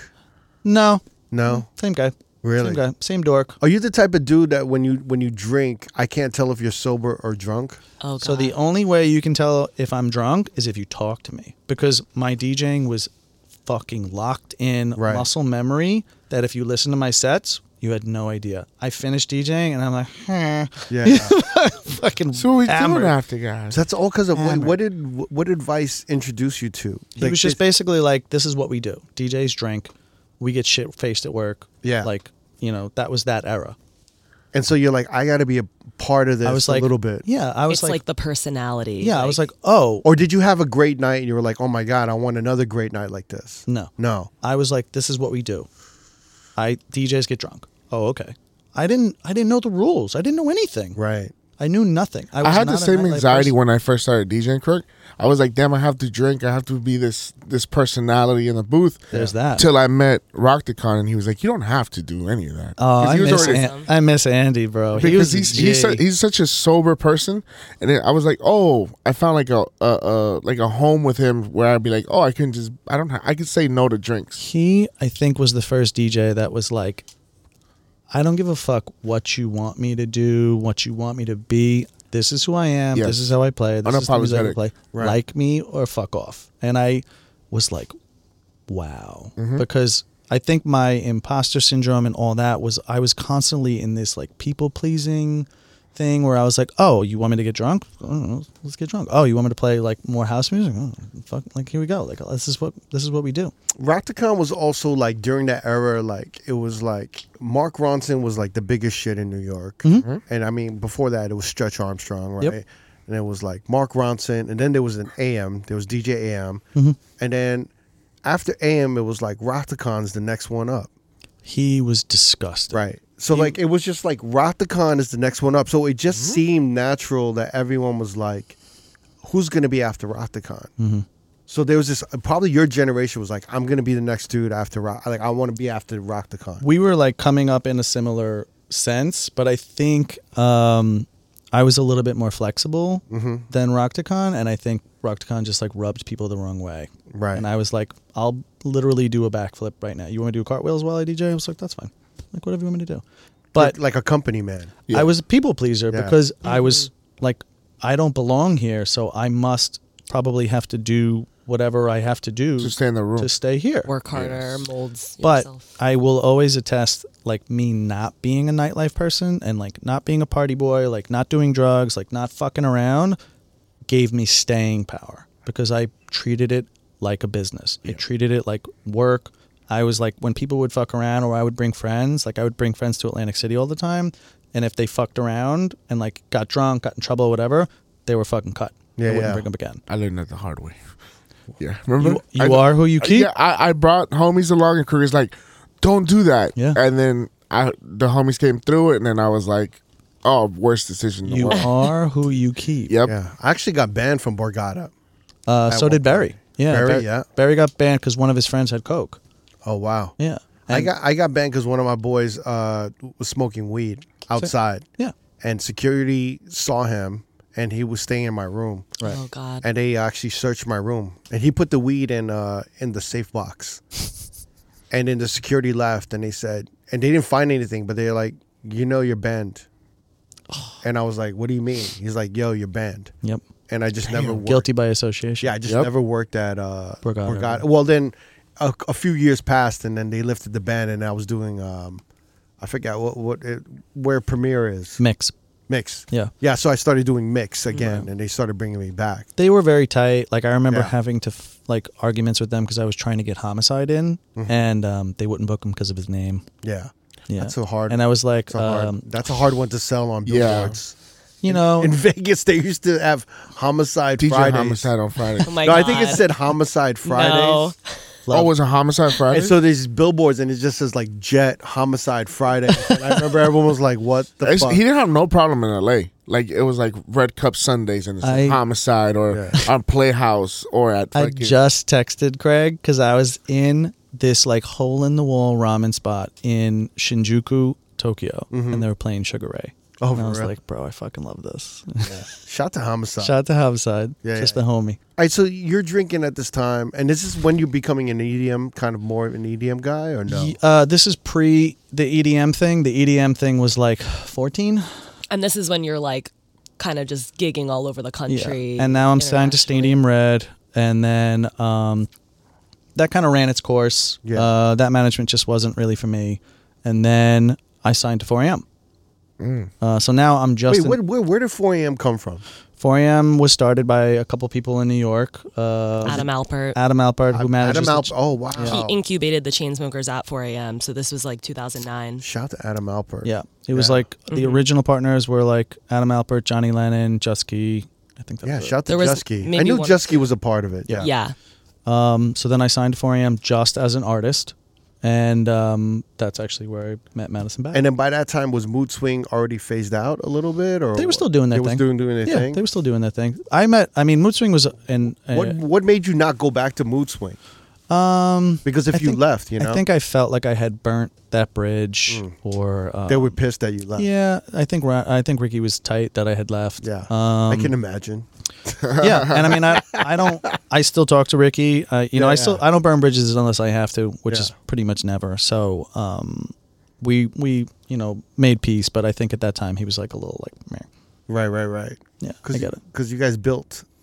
Or Something from maybe, scratch, oh right? yeah, we Yeah. built it from nothing. Or maybe I thought that 4am was like cooler at that Right. time. Because I don't know where. Because now we're entering like the One Oak era a little yeah, bit. for sure. And Jusky's at One Oak, and it's just like, all right, I mean, I'm it's gonna like- be part of the hotter Yeah, clubs. Tao Group is like running everything at that point in New York. I also think a big factor probably for you at the time was the Chainsmokers component and the going in the dance music direction. Which we also kind of skipped over, but the Chainsmokers also were originally on Stadium Red with me. So I know Alex from way back when it was the original two members of the Chainsmokers. Yeah, Right. can we talk? Do you know a lot about this story with the Chainsmokers? Yes. We know I've heard pretty much everything. I've heard rumors about it. What have you heard, and we'll let you know. Okay, so what I've heard was, obviously the Chainsmokers that we know now is not the original group. It's not. It was Correct. Alex and Rhett. Okay, it was Alex and Red, Rhett and then Bixler. somehow Rhett with Rhett a T. Bixler. Rhett. Rhett Oh, okay, Bixler. right. Alex Still and a Red, DJ. Yeah. and then somehow right before like Chainsmokers blew up, Uh-huh. one of them got replaced, or one of them, Correct. right? Yeah. He got replaced, or did he get bought out or something? So or I think. Well, do you want to? 'Cause they- No, I- you. But- I'll let you take this But let's one. say like in the early New York stages, and this is probably when Pittsburgh Slim was popping. Oh my God, that Right? name! I think he was on Mood Swing. Yeah. if I'm not mistaken. Yeah. I think Pittsburgh Slim. Okay. What is Girls Kiss Girls? Is that what Yep. the song? Yep. And It was a joint, actually. it was huge. Yeah, it was massive. And it was paused. But and then around this time, I think the Chainsmokers were just like running around doing these like small They were. house EDM gigs. Yeah. They were like very local. They were just local dudes, and then There was two of them. Yep. And then one of them, I don't know if they got kicked out or if he got bought out or something happened. So, I don't know if I don't want to speak to exactly what Right. happened because I'm not exactly sure if someone was bought out or kicked out or what have you. But I had a feeling that Adam wanted to bring on a more like someone that made music and what have you. So kept the duo together. So Rhett was replaced by Drew. And Drew, I think Drew was either going to Berkeley at that time or had just finished, and then he was the producer, what have you, and Like then that's songwriter. when singer-songwriter, producer, and then that's when they started making music, and then like kind of entering where like Selfie, The Selfie came era. out and like that stuff. Okay, wait. So Selfie was the first. That was the big. That was the first. I remember that. That was the big one. Yeah, but it was like, douchey EDM Mm-hmm. a bit. It was like not Bloghouse, but like not Big Room. It was like kind But it was kind of indie, it was something that I would have imagined came from the West Coast, not the East Coast. almost right? tropical, like Yeah. almost. Yeah, Okay. it's like that chunky, but it was kind of like fist pumpy EDM. Yeah. It had a little right. something Big- to it. yeah. Definitely not like East Coast house or dance, in my opinion. It was very when Bloghouse. When I heard it, I was like, this is from like New York dudes, like because it didn't sound like that. Yeah, this is the era of was it called Hyped It? I was just gonna say Hype M, or Hype yeah, M. Hype M. I'm sorry. So this is that era, Right. Also, a little bit. What was it like? Fratmusic.com or whatever. Like, Right. Oh, yeah, I got in. That was Yeah, my it was whole Hype M scene. era. So like they were crushing on those charts. Hype so M they were doing like edits. SoundCloud plays. They were really. But that was the first hit that came from the new Chainsmoker kind of. I would say Duo. they had some really successful ones, but Selfie was the one. Not Yeah. as Far. massive as that. Yeah. by Yeah. far. Yeah, It changed everything. it changed everything. Right. And then this is like Moon Baton coming, and then Ooh, I like, don't know when that era. It was like the started. emergence of that. A little bit, Moombahton was right? like 15. Really. Well, no, but like where it was kind of like everyone was sick of like the 128 EDM, Influence. Yeah. and then Moon Baton just started crossing over with like Snake and then Diplo and all all of these and Diplo with Skrillex. Major Lazer and Yeah. all of this shit. a We little should bit. have for like organizational purposes. We should have really been like had like a chart, chart, on the a wall, flow of chart. like this Yeah. club was this era. This is when this music came I know out. Moon Baton was like it's been around for a long time. Yeah, but it was like 15. That era is a blur. But this is around the time when Moon Baton started crossing over Yeah. and becoming like a new EDM Genre. that we never Yeah. never thought. That I would be never a thought thing. like EDM would be in a 105 right. BPM, right? Yeah, they started using electronic sounds at a lower tempo. Yeah. Yeah. Yeah, which was like to me at that time on a commercial level was the introduction of Chainsmokers and Zed and all of this shit a little bit, right? Who was the one that had like, was it Zed? Who What had song? Roses? No, that was That's Chainsmokers. Chainsmokers. That was Chainsmokers too. Yeah. What was the other one then? But there was, I think, a lot of Zed action. 105. In the 105, 107. right? Yeah. Yep. So now Pause. Not wrong. I'm just an artist on 4 a.m. and everything's going fine. And then the Adam at some point and the Chainsmokers separate from 4 a.m. He goes to Sony, starts Disruptor, starts his own thing. And at that point, Johnny Lennon had like not been a part of the company for a long time, so it was really just Adam and Just, and Just was remaining. And Just was like, I don't really know how to do this. Can you help me? So you And- need operationally. Yeah, he was like, I think you can like help me with this, and I was like, okay, and he gave me half the company. We're leaving also a critical part of Go. the story. Oh my out, God, sorry, I totally skipped that. You're right. which is that there was, not to go into too many details, I was working for a completely different agency at the time that was basically in the process of merging with 4 a.m.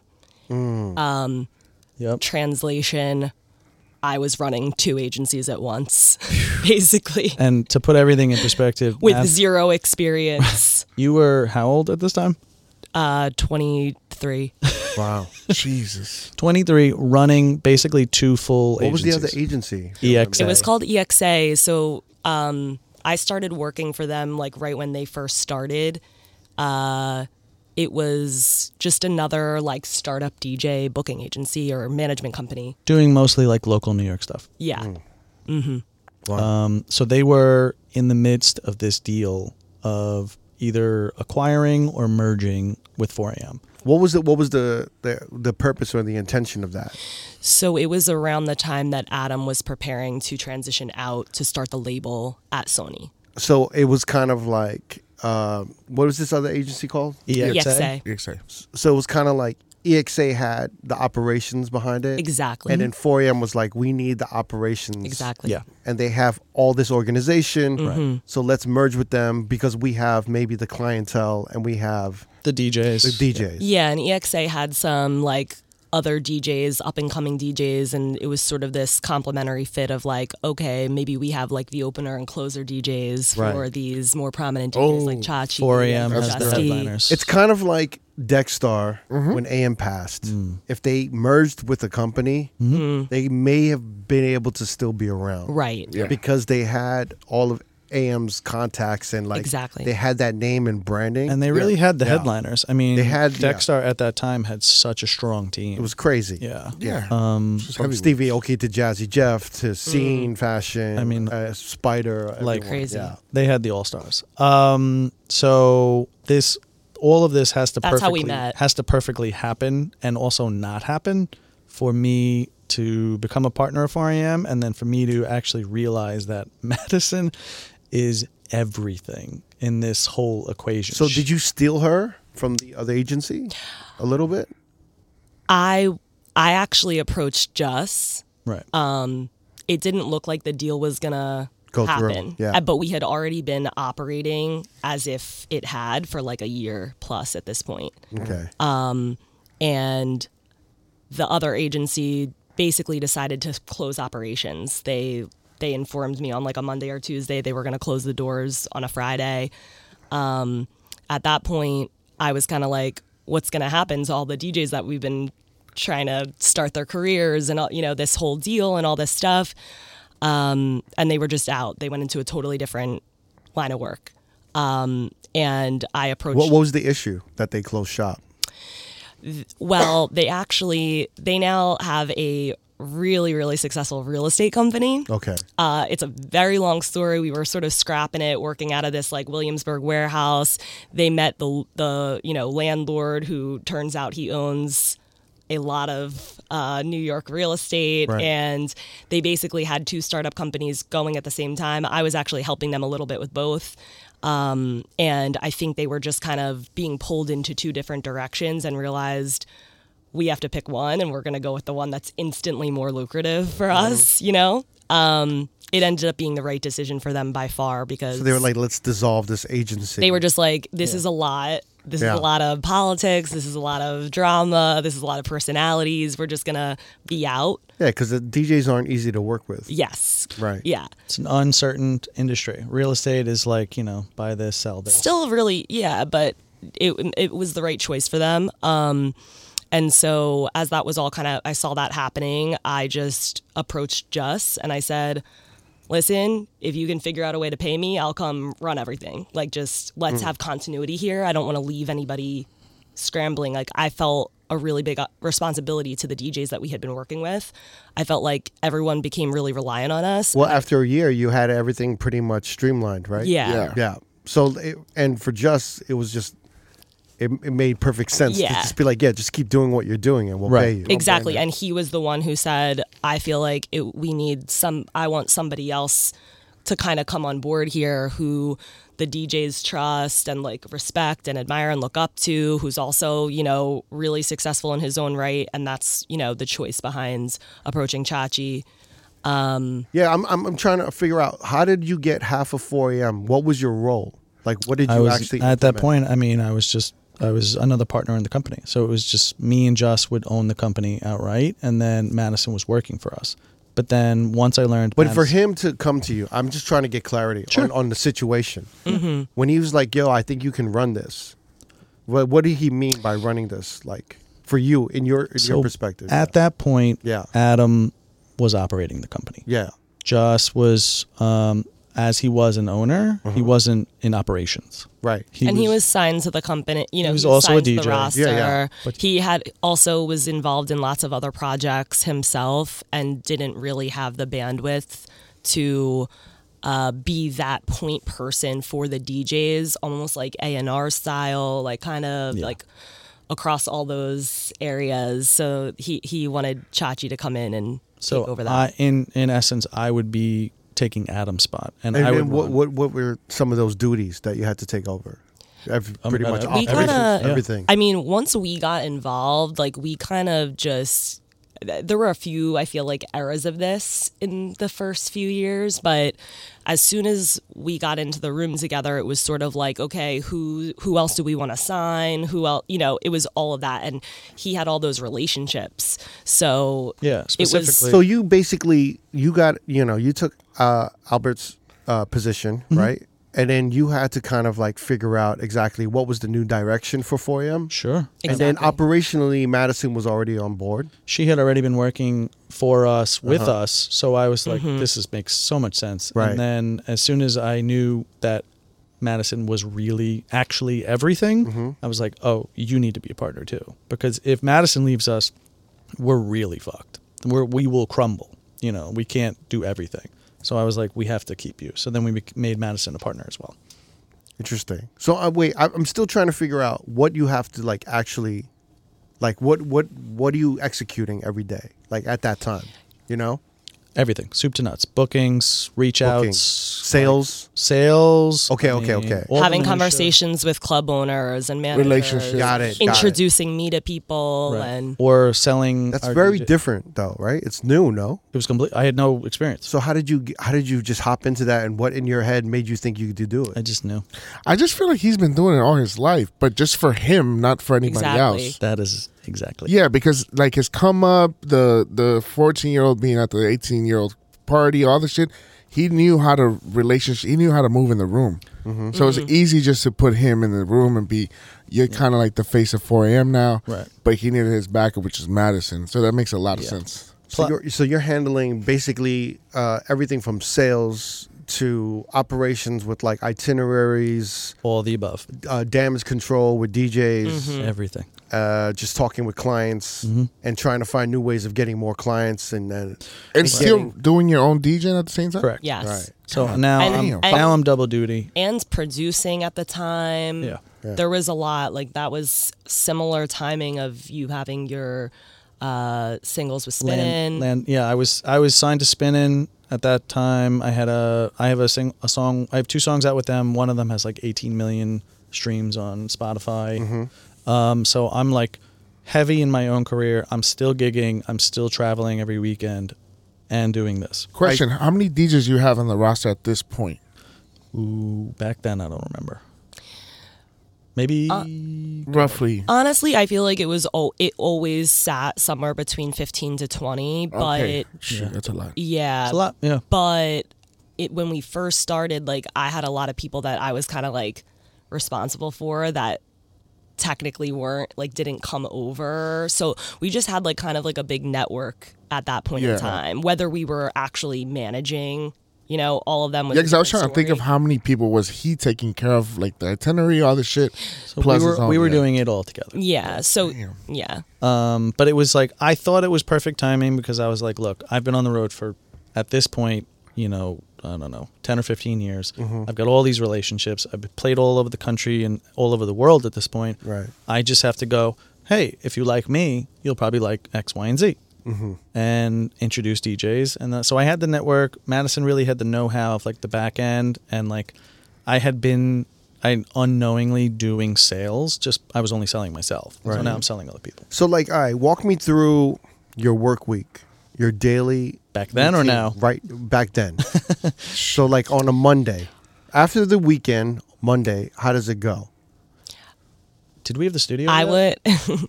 I would pull up to Chachi's apartment building. Oh, we didn't have the studio yet. Okay.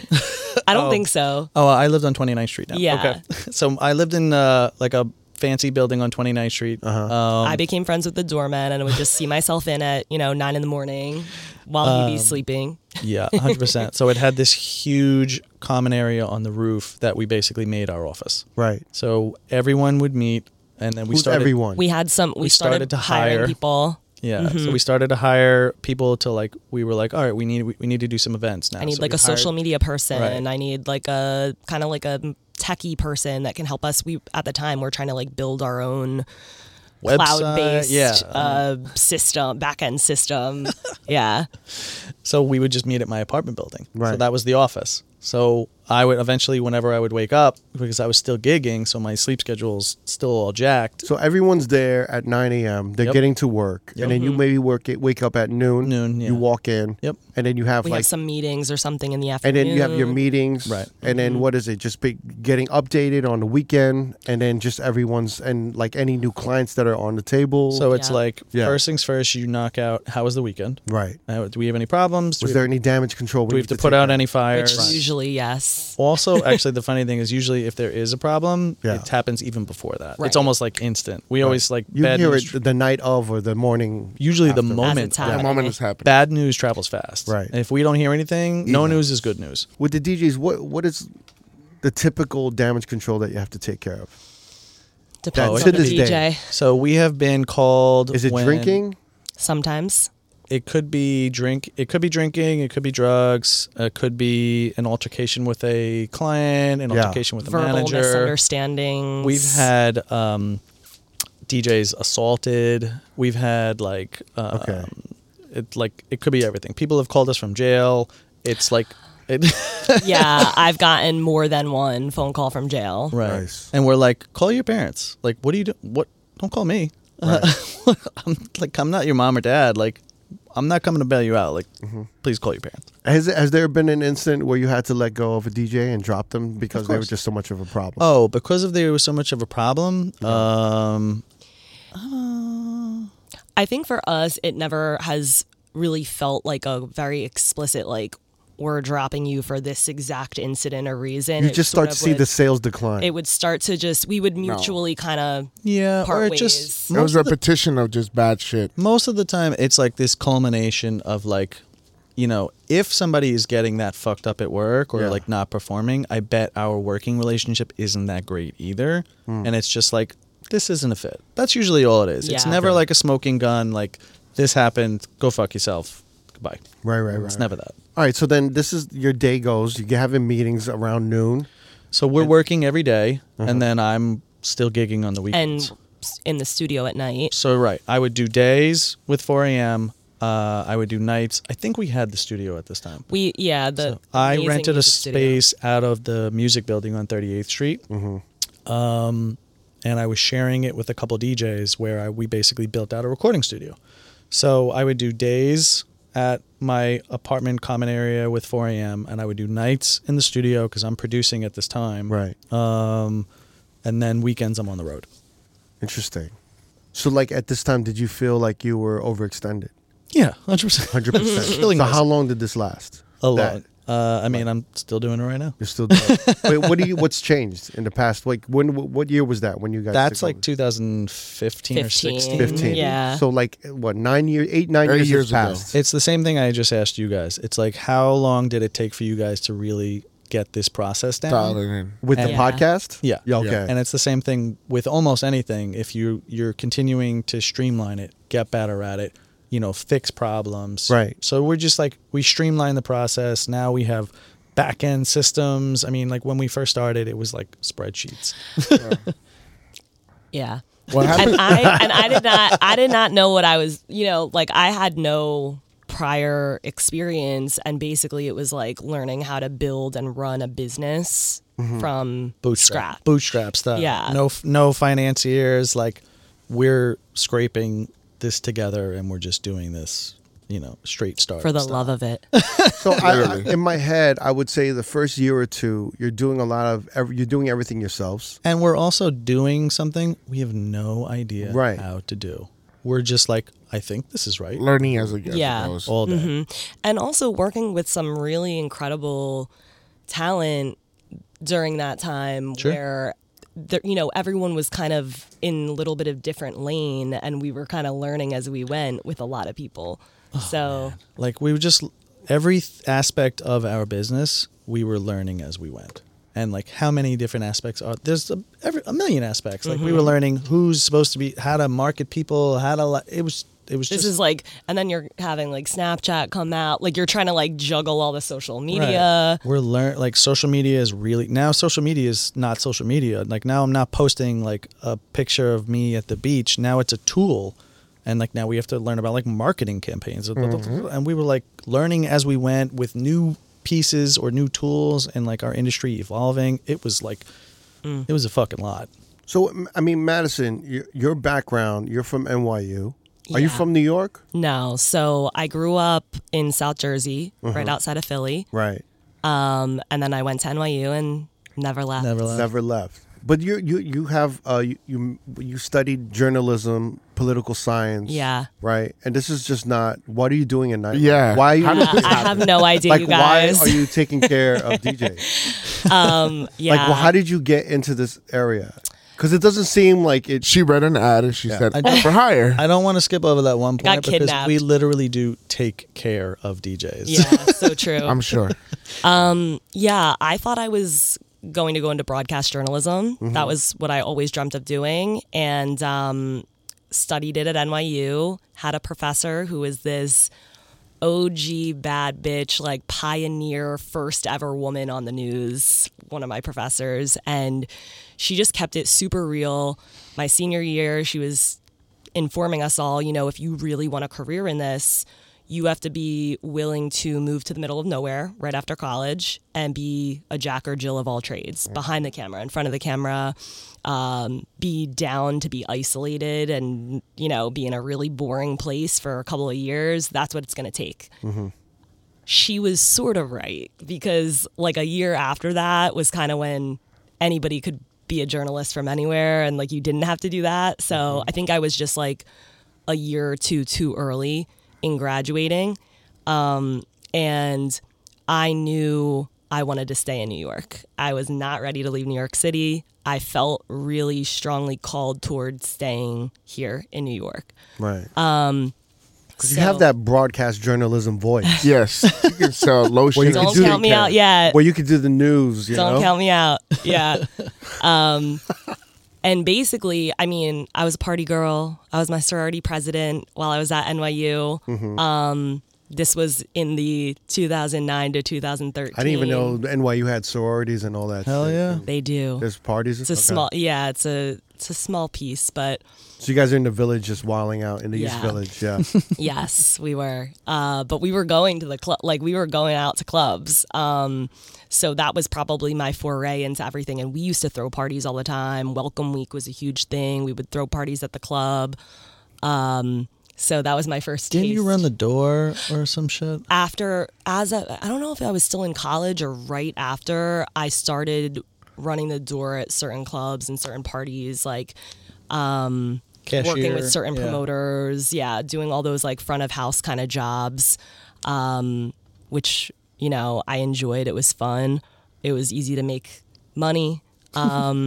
So yeah, and I had a bunch of friends who had graduated a few years prior to me, and they decided to start this booking or management company, which is the one that I was speaking about earlier, that ended up kind of merging with 4am. They had no idea how they were going to pay me. I was making like no money at all. I just knew I wanted to start working as soon as I graduated, and it sounded interesting, and I wanted to be on the ground floor of something and have a lot of responsibility. And I kind of just honestly like stepped into it, and then that's how it happened. It sounds like you just kind of stepped into everything, right? Like along the path. Yeah, exactly. That's pretty crazy. Yeah. And so, like, what's the dynamic, the work relation that you guys have now? Like, how does it work? And then exactly at what point were you like, oh, she's CEO? Sooner than later, honestly. Like even like because Madison's considerably younger than I am, but like she was just like always extremely organized, the like hardest working person I ever met in my life, and like just such a boss bitch that I was like, she complimented me on everything that was my weak point. You know, like that's kind of just who we are. Like she has this like incredible background that complements the things that I don't have, and then like I'm the DJ portion. Like she's the most like not DJ. So like I know. have all I that mean, stuff. talk about imposter syndrome. I'm like constantly in rooms with DJs. Like I'm not a DJ. Right. How did I get here?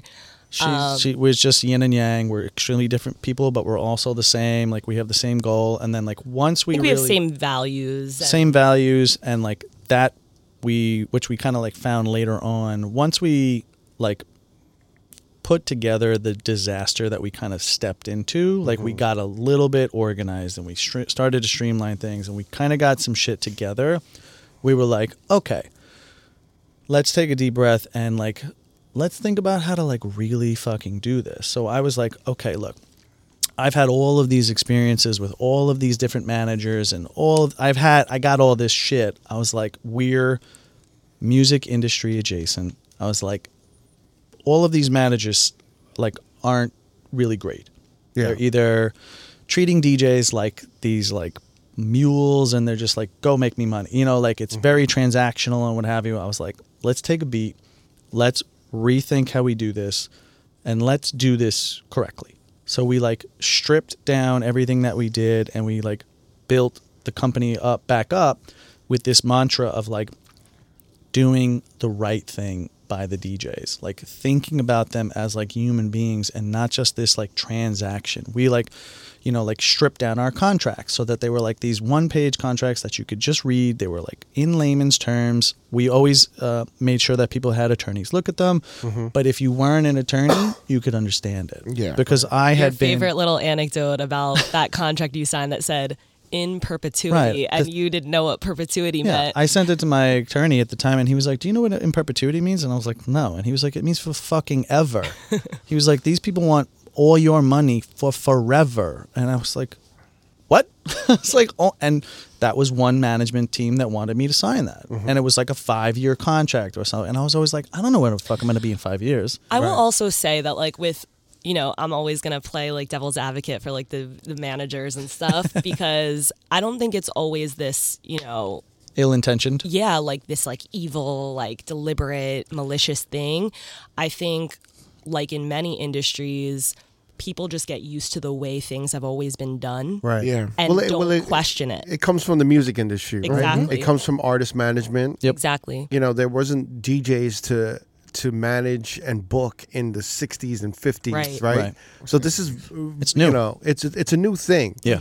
And I think it started rough. And I think a lot of people that started the agencies were very opportunistic, right? 100%. And they kind of were, you know, I think it's one of those rare times where we're starting to see the DJs take control. And now in the last 5 years or more, like we're starting to see there's more agencies with DJs. Right, like a major yeah, there's more agencies started by DJs, and this is like this new movement where everything is kind of like getting controlled, and it's like we're protecting the DJs for sure. We wanted to reinvent it. I was like, I want to do this better for people. I don't want people to have to go through what I went through. Let's do it better. So essentially, like your DJ stuff, you did what you did not like, and you just took it into the good things that you did. It's actually like. the same thing that I did with human beings back then. Remember when I was like, there's a lot of DJs. I'm just going to be like, I don't want to get into drugs. I don't want to do this. I see this person going off on the wrong path. Then we applied it to the company. Yes. Which is sometimes important. It's almost more important to know what you don't want than to know what you want. That's how you figure it out. Yeah. It's just learning from other people's mistakes. It's super fucking or your own. I mean, we make mistakes all the time. Yeah, 100%. Right. So what like I want to go back to the dynamic of how you guys work now. And I think you guys have expanded, like you're doing music consulting. I mean, I did a lot of that early in my career, and then we're doing it now too. Yeah, I've heard there's a lot of money in music consulting. There's a lot of money. There's like, the more that we kind of dove into like started working with like hospitality groups or hotel groups or like there's because these nightclubs are opening restaurants, and then they're like now they're also doing hotels. So they're going to the DJs that they like, and they're like, "Yo, make me a mix or do something." Playlist. Like I need the kind of music that feels like I'm in Ibiza. Yeah. Like can you? And then you just start saying, "Well, I could create a playlist for you." Right. And you start creating these different playlists for these different situations, events. and moods, and Venues. you're just collecting all of these things. Yeah. We just started learning that there were so many more ways to make money. Right. Like it didn't always have to, and my favorite thing is it was passive income, because like I wasn't going to work. I didn't have to actively be at work to make that money. I could just like sit in my underwear, make this playlist, and then make X amount of dollars. I like that visual. Very visual. Thank you for that. God. Yeah. Thank you for that. On the rooftop, Yeah, exactly. your apartment building. So like we just started to diversify, honestly. Right. But like it still all kind of like came back to our mantra where we wanted to do right by DJs. And we started thinking of these like revolutionary things of like getting DJs healthcare. Starting to create retirement funds for DJs. Yes. Like thinking of How are you DJs. implementing that? We have tried for It's forever, very and hard. Madison can speak so to it. hard. It's almost impossible for startups to afford it. Yeah.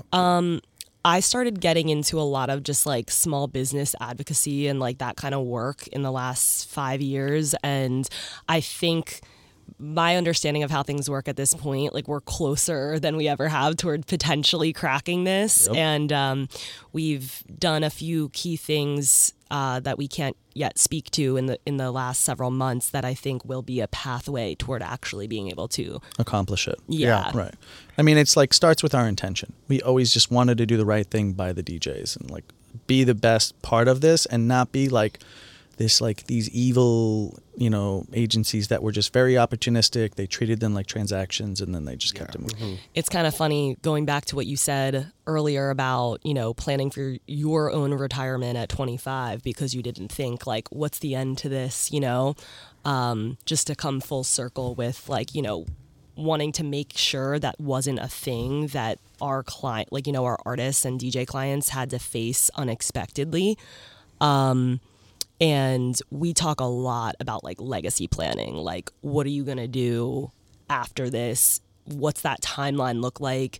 If you think you're going to kind of transition out of DJing, full time in the next 1 to 2 years, let's find a way for you to like still monetize the relationships that you've built in these 20 years you've been DJing. Like, because there's a lot of people who just get out of the game by choice or by life event or something, and that just ends there when it could really kind of go back in to feed something bigger. So that's something that we're kind of always thinking about and trying to ideate around. Right. Can you imagine a DJ agent talking to you about legacy planning? No, you never fucking heard that term. Right. We're just trying to be better. We're trying to do it better. And we're always trying. Sometimes we miss the mark, but we're doing our best. Yeah, and like a few years ago, I left Scam, like a Scam artist, and I joined Sleeping Giant. And one of the reasons I went there is because I really trust Fresh One, who's a co-founder, co-owner of Sleeping Giant, and we've talked about healthcare for a minute, and we literally worked on it for like 10 months. And we talked to his lawyers, we talked to advisors, we talked to everybody. Where'd you end up? It's just almost nearly impossible because of, every state has a different, it has a different policy and it has different. That's another thing that we didn't actually even take into consideration, where if DJs live in other states, because we manage people all over the country. So it was like, we couldn't even just accomplish it in New York because we either didn't have enough employees or like it costs just too much money. Madison actually really can speak to that more because I wasn't. But there's also like to make it really, really work, you need like a couple $100 million. Some big on bucks. a national level. Big bucks. On a national level, you need like a couple $100 million, and you need a bank to kind of fund it. Yep.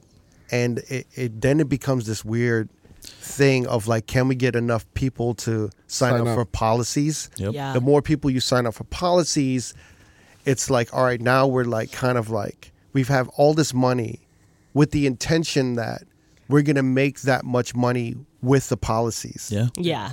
And you don't know if you're going to have 100,000 DJs sign up and that's really the only way you can get a lower, like a really good policy where people have like low, The premium. Actual low good premium health account. insurance, right? Vision, dental, etc. It's also this, basically the short story is that health insurance and the whole way it's set up in this country is fucked up. broken. Yeah. So it's like we would be trying to fix that. Yeah. So I think like the focus, I do know some other business owners who, you know, not in New York, not in LA, like in like other markets, that they have DJs as employees on their team because they are doing a very specific kind of DJing, and they can have them on a salary, and it's like a totally different game. And I'm sure they have health insurance through that company, but it's kind of like it gets into the whole like freelancer stuff and like the Uber driver like litigation in, you know, California. Are they gig workers? Are they not? So that's like a whole other can of worms. But so I think like our focus kind of just shifted to like, all right, like we used to run like financial seminars with our DJs, like bring people in to kind of, especially during the pandemic, that was huge. We opened it up to everybody, anyone, spread the word. Like we ran, so at one point we hired a CFO, and then during the pandemic specifically, our CFO also owned an accounting firm. So we were like, okay, we want to give every DJ, not just the DJs that we represent, but our entire network as much knowledge as they can to survive this cataclysmic event that's happening right now. So we would run financial seminars via Zoom with our CFO. So were you helping DJs trying to get like funding and survive? Loans, grants, pandemic unemployment assistance, just like teaching them about anything they could if they had their own LLC, like applying for different kinds of emergency funding. It all comes back to trying to do it better, caring about the people that we actually work. I mean, it's a lot of like, you know, it's a lot of paperwork. It's a lot of like boring shit, a lot of filing, a lot of like meeting with attorneys and like meeting with tax lawyers and all of the shit. It's the shit we don't want to do. No, we want to pop bottles, play songs, tell people to put their fucking hands up. And, and keep but it's important to have people that can execute that, and they're really good at it. It's everything. So actually. like, yeah. So is that where you come in, Madison? Where you're just really good at executing all that crazy shit? Yeah, that the nobody, boring stuff that no one wants to do. Yeah, exactly. Yeah, I guess that's my. She's like the fairly odd godmother. A little bit. It's like, listen, you want me to sell, and close and perform and what have you, but like Madison is just so much better at a lot of like I can have these grand ideas, but without Madison backing me up, they're nothing. They're dreams. I think also like, going back to our dynamic, I think it works really well to have a creative person who is a DJ who understands all of this, and someone who is removed and does not. And I'm not looking to get a gig at a venue that I'm also trying to get for, one of my clients. And it just adds kind of a nice balance, I would say. Yeah.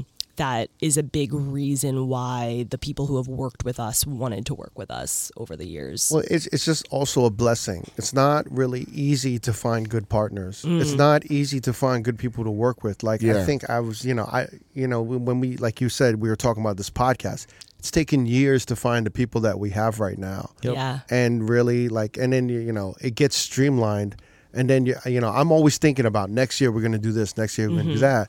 But it's like, how do I find the people that's the hardest to execute thing. All that? And it's really about, you need one person to think big, right? To think about 3 to 5 years or more years ahead. Sure. Yeah. And then you need people who are really like into the details. Because it's like, when you're thinking big, we can solve any problem, but I really need the people to see where all the little problems are. Poke holes in the and to formula. like kind of communicate it out. Because if you have a bunch of people who don't see the little problems and the details, forget about it. You'll never get to that 3 to 5 years. In 2 to 3, 5, in 2 to 3 years, you're gonna fall apart because none of that shit was taken care of. Yeah, so that's really the important. The thing. devil is in the details. Yeah, Madison is all about. I'm the devil. Yeah. but you need that big picture. You need the visionary to really kind of like. You need both to complement each other to have an actual formula. Yeah, it's a complete brain. One is the right side of the brain, and one is left side of the brain. Often what our dynamic is me saying something and him saying, that doesn't matter. Because I'm like looking at this big pull. shit, and I'm like, I'm like looking at this, and she's like, yeah, but we have to do A, B, C, and D to get to that. And I'm like, I know.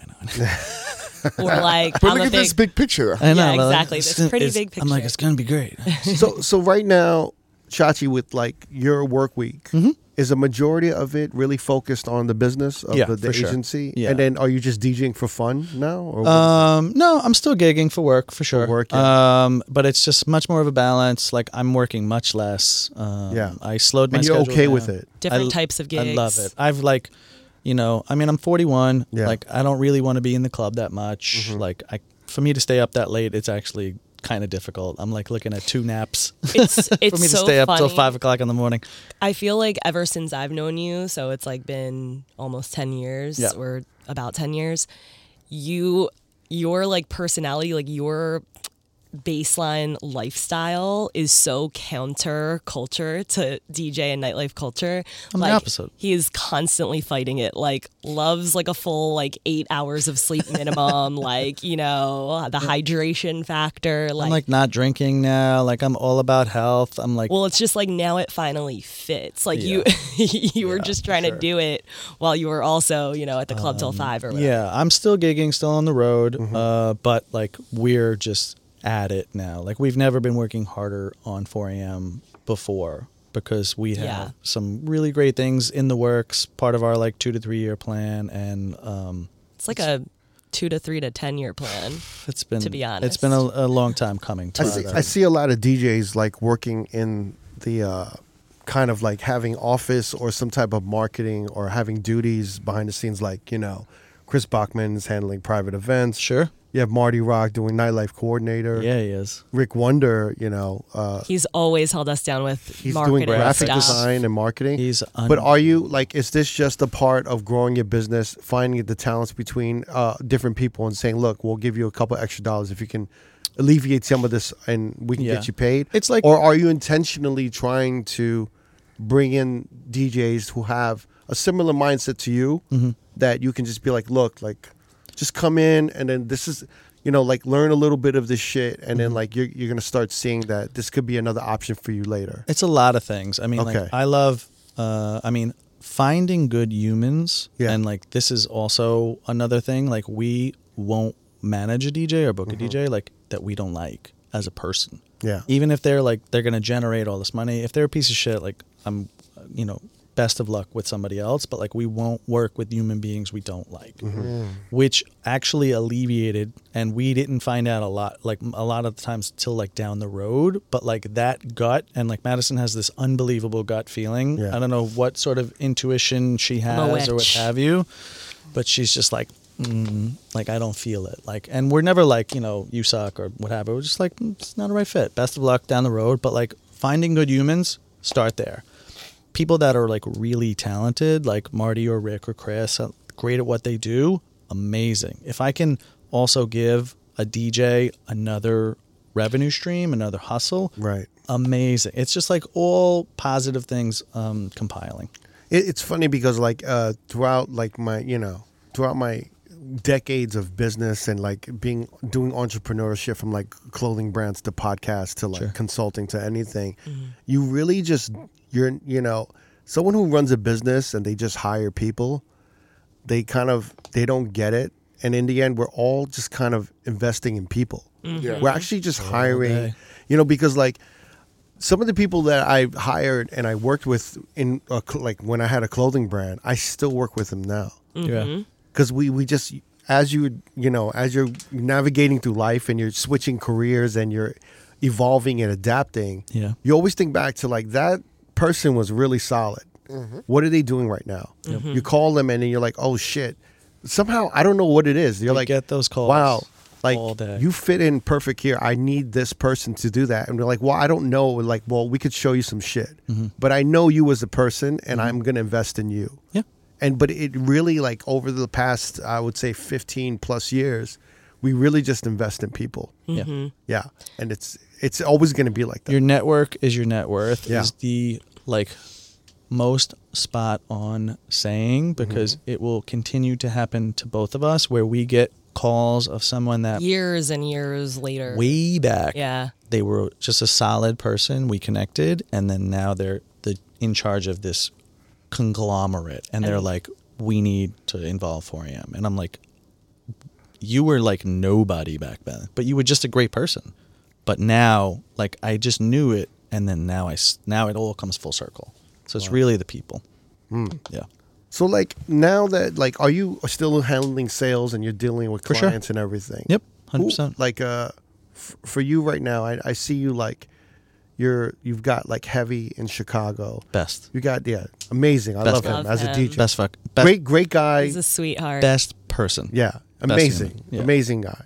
Are you like? What is your goal for 4am? Do you want to start doing more? Like obviously you guys have a nice stronghold in New York and some Yep. East Coast, right? What is your plan? You want to start invading? We are at a really interesting point in time where right now we're kind of leaning back into like true artist management. That's what our shift in focus is right Which now. is rare in the DJ agency world because everyone wants to be an agent. They Yeah, don't we want don't- to. They don't want to develop anything. Because So management takes a lot. Yeah. So we're because of certain things we've sort of positioned at this point in time, we now have the privilege of being able to do that. I think that kind of work is truly a privilege, even though it might not be for everyone. But I think being able to truly develop an artist's career, there's nothing like that. And that's what we're going to be digging much deeper into. So that might look like working with some other artists, signing some new talent. There's some talent on our existing roster that, ironically has been with us for a very long time, that they're kind of also at critical points in their careers where they're now, releasing their own music and really trying to make it as producers. So, Like Rick Wonder Exactly. to me, Rick Wonder, I play almost all of his edits, all of his remixes. Same. He's amazing. Right? He's so amazing. Yeah. Great DJ, great dude. He's at such He's right there. He's at such a important point in his career that it's like just about to happen. Like he's already. By the way, it's really- already happened Right, too, that's like what- in many, many ways. Let me preface that Yeah. with it's already happening. He's already extremely successful. He's traveling around the country, doing tons of shows. He's getting so much love on the internet from his remixes, his originals, his edits. The size of the DJs that are sliding in his DMs, like I play all your shit, are it's really incredible. So like I want to preface it with he's already doing it. Yeah. I'm surprised he doesn't have a Vegas residency. Yeah. Everything coming is for that. everything I is know. coming. I'm sure. Everything Yeah. is coming. I'm sure. Announcement coming soon. But no, I'm actually shocked that he doesn't have one. Vegas got real. He hasn't had one. Vegas got real difficult for the East Coast guys. Yeah. I've X amount of years ago, but it was just like then it was either the Vegas locals got better and better, and they're just far more inexpensive. You just bring them in; they're local guys. You don't have to worry about hotels, travels, beep bop boop bop. Or the LA guys. The LA guys have had relationships with them since the beginning of time. Right. And so you're trying to change that. You want to change that. I mean, we want to Because you never had a Vegas presence. I played Vegas a decent amount, but no real residencies. Like Right. I was super lucky to play like Pure on Tuesdays back in the AM days. Right. I think I shit. played Blush. I played the Bank with Icon. I played Jet. Was that frustrating for you? Yeah, When you kind of sure. wanted more, like, because you were in Atlantic City, right? Yeah. And you were at some of the best clubs in New York. Some markets I just didn't get the love that I had kind of expected. When you look back on it, I mean, I'm sure you're fine with it right now. But what do you think was the issue? I just don't think I had the right relationships. Right. With like I or like just one owner was just like meh, Chachi, like that name is stupid. Yeah. I will say that that was like a thing. What? We knew like at least in like one market with. Oh, it was like a perception of like, oh, this name, it's corny or Yeah, they whatever. were like, no, this is whack. Yeah. We don't care like That where he paired plays or with- what he does. Yeah. That paired with maybe not having like the one exactly right timed key relationship is probably the block. I think there was just a couple cool factors that I was missing. Yeah. And because listen, like club owners, they gravitate towards the cool. Like You seem Super very vain. cool. You seem very like Maybe now. You seem very accepting now Yeah. of all of that shit. But at the time, it must have been very frustrating. yeah, Yeah. it definitely hurt. I was like, I don't understand. I'm getting all this love in all these other markets, and like the cool markets, like the actual A markets in the country, which is like New York, LA, Miami, Vegas. They're kind of like, meh. Right. I feel like you got good love in LA though. With Playhouse in them. Back then, I was Yeah. playing LA pretty regularly. But like Miami, I definitely got like some pushback. Vegas, I did not get a lot of love. Yeah. I mean, Miami's kind of East Coast. Yeah, but it's his own world in a way. Yeah. Big personalities, you know. Yeah. It's okay. I mean, I think there's a lot of politics with Vegas. All a day. lot So of fucking much. politics, you know. There's so many chiefs. Yeah, there's a lot of shit going on with Vegas. I'm Yeah. actually like, I'm a little, I feel like Vegas is a little, right now, the scene is a little redundant. It needs some new blood. I think that's happening kind of everywhere, and that's like, I could talk about that all day, but I don't want to get off this one point where it's like we are diving back into like managing artists and like really developing their careers, and like I just want to make like Rick is like about to like festivals, like he's about to happen, like right. And we're working with other artists that are like kind of going in that direction as well. So like that's where we're Mia really Moretti going. is doing it. Yeah. I noticed that, like, you know, when I was reading your bio and doing research, 4AM is like a talent management right group. So, but they're not an agency. No. But that's rare. Yeah. So you guys might be one of the first DJ management like companies. I think that's what it was Right? originally for. So like 4AM is it's a nod to DJ AM. Artist management. Right. It's called 4 Artist Management. It's a nod to DJ AM. And then it's also New York City nightclubs close at 4 a.m. And Miami. Shit. Yeah. I just thought of 4 a.m. 4 a.m. Sorry. Yeah. Wow. So it's always, the intention has always been to manage the DJs. Yeah. I think so, yeah. I To think help that's what the they intended back then. And then we just kind of like adopted it. We scrambled for a little while when we took over, and then now we're kind of like re-leaning into it. Yeah, because for an agent or an agency, it alleviates a lot of responsibility. Yep. Right? And a lot of responsibility and care for the DJ. Because it's like, in the end, It's it's very like, transactional. There well, it's it like, is. well, if I'm a booking agent, I don't really care if I book you or somebody else. Right. It's kind It's of just like, you oh, get you paid can't do anyway. it, then this guy does it. Right. Or Fill he'll in get the it for, blank. you know. Yeah. Right. Or it's kind of like, well, they want you, but I get more money for him, so I'm going to Yeah. try to push him because as a booking agent, I just want my commission. Right. Right.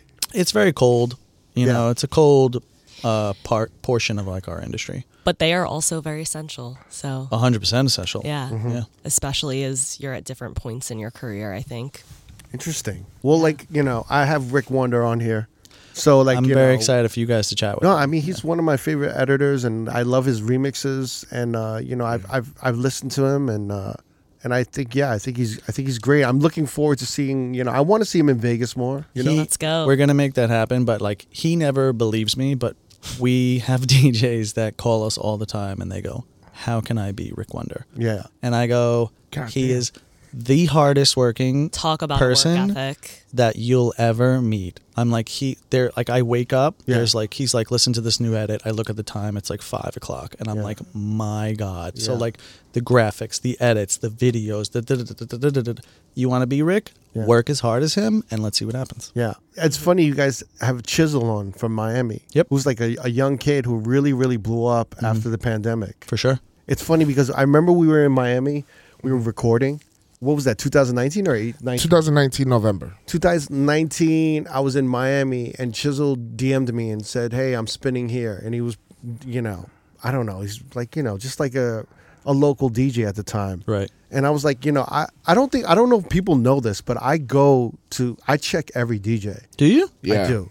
I want I- to do like- that more. So like, But he's very incognito though. He doesn't he's on come the to the low. booth and like Low Yeah. key. No. Like, no, yo, I he's will like- say hello, but he's in I the don't. shadows. I He's in don't the like cut. letting DJs know I'm there. So I'll Right away. I'll That's important. yeah. Because you want to see them like just Authentic. behave. Yeah, authentic. I want to Yeah. see what they play because, like, you know, when they know you're there, It's different.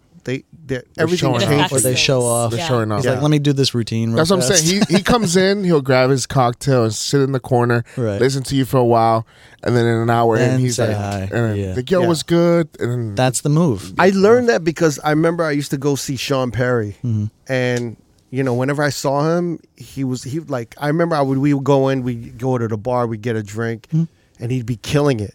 And then as soon as I said hello, his energy just changed. You got And nervous he got or- nervous, or Yeah. he was just like, "Oh shit, I'm not playing for the crowd anymore. They're gonna think I'm playing something cheesy. He started to like question his decisions. And then he come, he's like, I fucking suck. And I'm like, no, you don't. Like, you're fucking killing it, you know? Right. So I started like not letting motherfuckers know when I'm there. Super because smart. I want them to just play for the crowd. Yeah. And You want to just, get them like in their organic or authentic like version of them. You don't want them to be like, oh, I know Chachi likes this song or Chachi likes EDM. Just do you. I was in San Francisco recently, and Miles Medina and Beast. Arcade were like playing at this big spot in Oakland. But I checked a couple parties from these local DJs, and they were like, "I would have never thought you would have stopped by." And I'm like, "Oh, I always stop by. That's I always check. Like, it's almost to a point when I was talking to like a booker, and they were like, we were talking about DJs. I'm like, yo, you need to like, why are you not talking to me? Because I know the up and coming motherfuckers better than I think almost anybody in the country. You're very well. Like, as far as the country, Yeah. I know who's up and coming. Like, I have my eyes open. I'm like, that marketing, that kid's marketing is really good. Yeah. That kid's focused. Maybe not the best DJ, but you definitely need someone like that at your club. You need someone who knows how to sell. And then you need another DJ who's maybe a little bit more low key, but they just know how to deliver, and they could win back a room when you have like a headliner that maybe lost a room. Right. So you need a couple of these things, but I don't know if these bookers know. But like, I go out to listen because I want to know, I want to learn from everybody. Sure. But I also want to keep my finger on the pulse as to who's up and coming. But with Chisel, I remember I went to check him out, young kid. Right. Had a half empty room. You know, he was playing, he was having fun, he was like, interacting with the crowd, with on the the girls, mic, whatever, on the mic, and then and I said, he's playing the room like it's full. And then I went to see him, and he was like, "Oh shit, you're here!" And I was That's like, a rule. Yeah. You have to play. Wait, was he at the art district that we Yes, went to go that's see? where we went. Oh shit, that was it. And then and it was funny for me to see him like a couple years later after the pandemic really fucking take over Miami. He's doing really Where well. I was like, wow, he's headlining Live. Crushing. And I was like, good for him. And I think I think we talked briefly on DM, but I was like, that's one of those things where it's like, You guys should have him on if you do like Miami. I do. I want to talk to him, but I like to talk to DJs that had like, I don't want to talk to them on their rise up. I want them to fall a little bit. No, I want them crashed it a little bit. No. I think I was like, ouch. No, I'm just kidding. I think because sometimes like if I interview someone on their rise, they're like a dreamer. Everything is everything. Ooh. Everything is well, good. like when all the doors just keep opening, like maybe your perspective is a little skewed. It's like it's like I'm not getting the reality of how to really navigate a career because you're from a perspective where this is never going to end. Yeah. When you have that journey when you're DJing and you're like, I'm killing it right now. This is, I had many of those moments, but I was like, I remember being in like Hong Kong, and I'm like, what the fuck am I doing here? Like, this is like really my real life, like right now. Like, I'm in China, or like I'm playing in Tokyo, and I'm like, okay, like, but I don't mind speaking to a DJ like when they're on their rise or on the come up. But I want to hear a little bit of like, I want to see how did you handle turbulation? How did you handle I want to see the hustle. I want to see like when you were at your top and then you fell, and then how did you work to get back up? Right. Yeah. To me, I want to see that consistency, and unfortunately, I don't really see that in a lot of DJs till their early 30s or mid 30s. Right. You know what I mean? Sure. I want to see that perspective, and I want to see that kind of that wisdom of like, oh, my approach to this was wrong. By the way, I'm glad that you're saying specifically like mid 30s. Like that would be maybe when you face some sort of challenge and then have to climb back, and then could have an incredible career even after that moment. Right. Because the age thing that I hear from everybody, oh my God, like it weighs on people. Like especially in this, I think, career, because it's so optics, like aesthetic, everything. How do you, and I want your opinion on this as well. How do you feel about like, or have heard for forever that this is like a young man's game or young woman's game. I don't believe that at all. I actually don't believe that anymore at all. No. And I think that the age struggle is all in your head. Because I think that as long as you can physically do it and like whatever your personal life you have going on, I don't think you have to be like 25 to be like crushing it anymore? You know, like rest in peace, Never. Never was 52. Right. And I always looked up to him because I didn't know a lot of DJs in their 50s that could still rock a club. Shout out to Fashion. Fashion 50s. as well. Shout out to Fashion.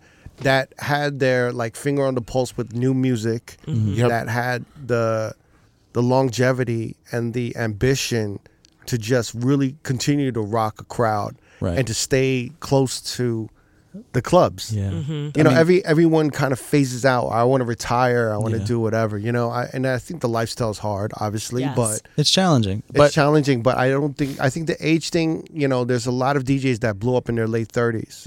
You know, I don't want to put their names out there because I don't know if they feel like you know their age, but there's a lot of DJs that blew up and they're huge. And they're like in their early 40s and they're just starting to do Vegas and they to me, when you're in your 20s, I always tell DJs in their 20s, I'm like, you're so dope now, but I want to hear you when you're in your 30s. Yeah. Because I think the best time to hear a DJ is when they're like 31, 32. That's they've taken all their wisdom and their knowledge of how to read a room, and they've gone through these phases of what music they like. Yeah. And they like, you know, they could be killing it at 23, but I'm like, they could be gone at 27. Yep. They could be out of the Out of you know the what game. I'm saying? Yeah. Or they just like some people get like they don't know how to adapt, so they just get caught up in one era. They're like, oh man, I was killing it during the Bloghouse era, but I didn't know how to adapt to this era. Yeah. And then, but when you see these DJs have to adapt to different eras, in their 30s is usually when you're like, oh,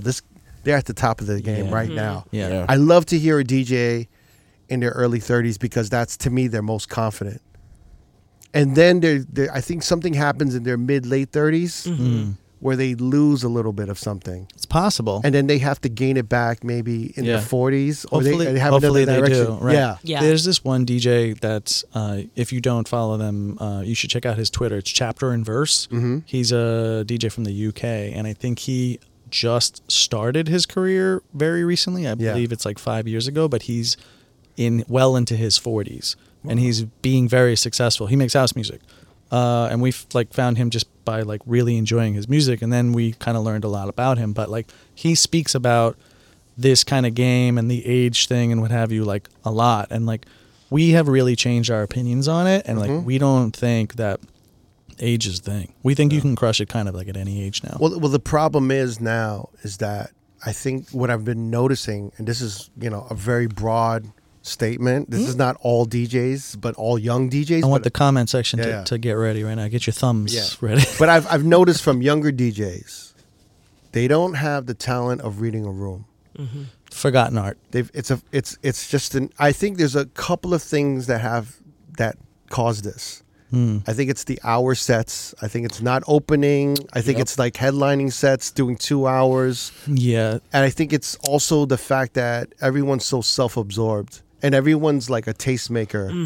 It's a And combo, you know? Yeah, it's a combination of like not having to cut your teeth from DJing for 6 fucking hours. Right. Like those sets made me like who I am. But there's no venue that gives that platform to a DJ to do 6 hours that much, not often. Not often, but there's some. Yeah. Because Not I do between 4 to 6 now. But you would have never done those sets No. if you didn't leave California. No, LA, it was you headline from 12 to 1:30, Right. and then Lights but on. at that point you're playing every fucking hit that just happened. After 15, almost 20 years of DJing, Right.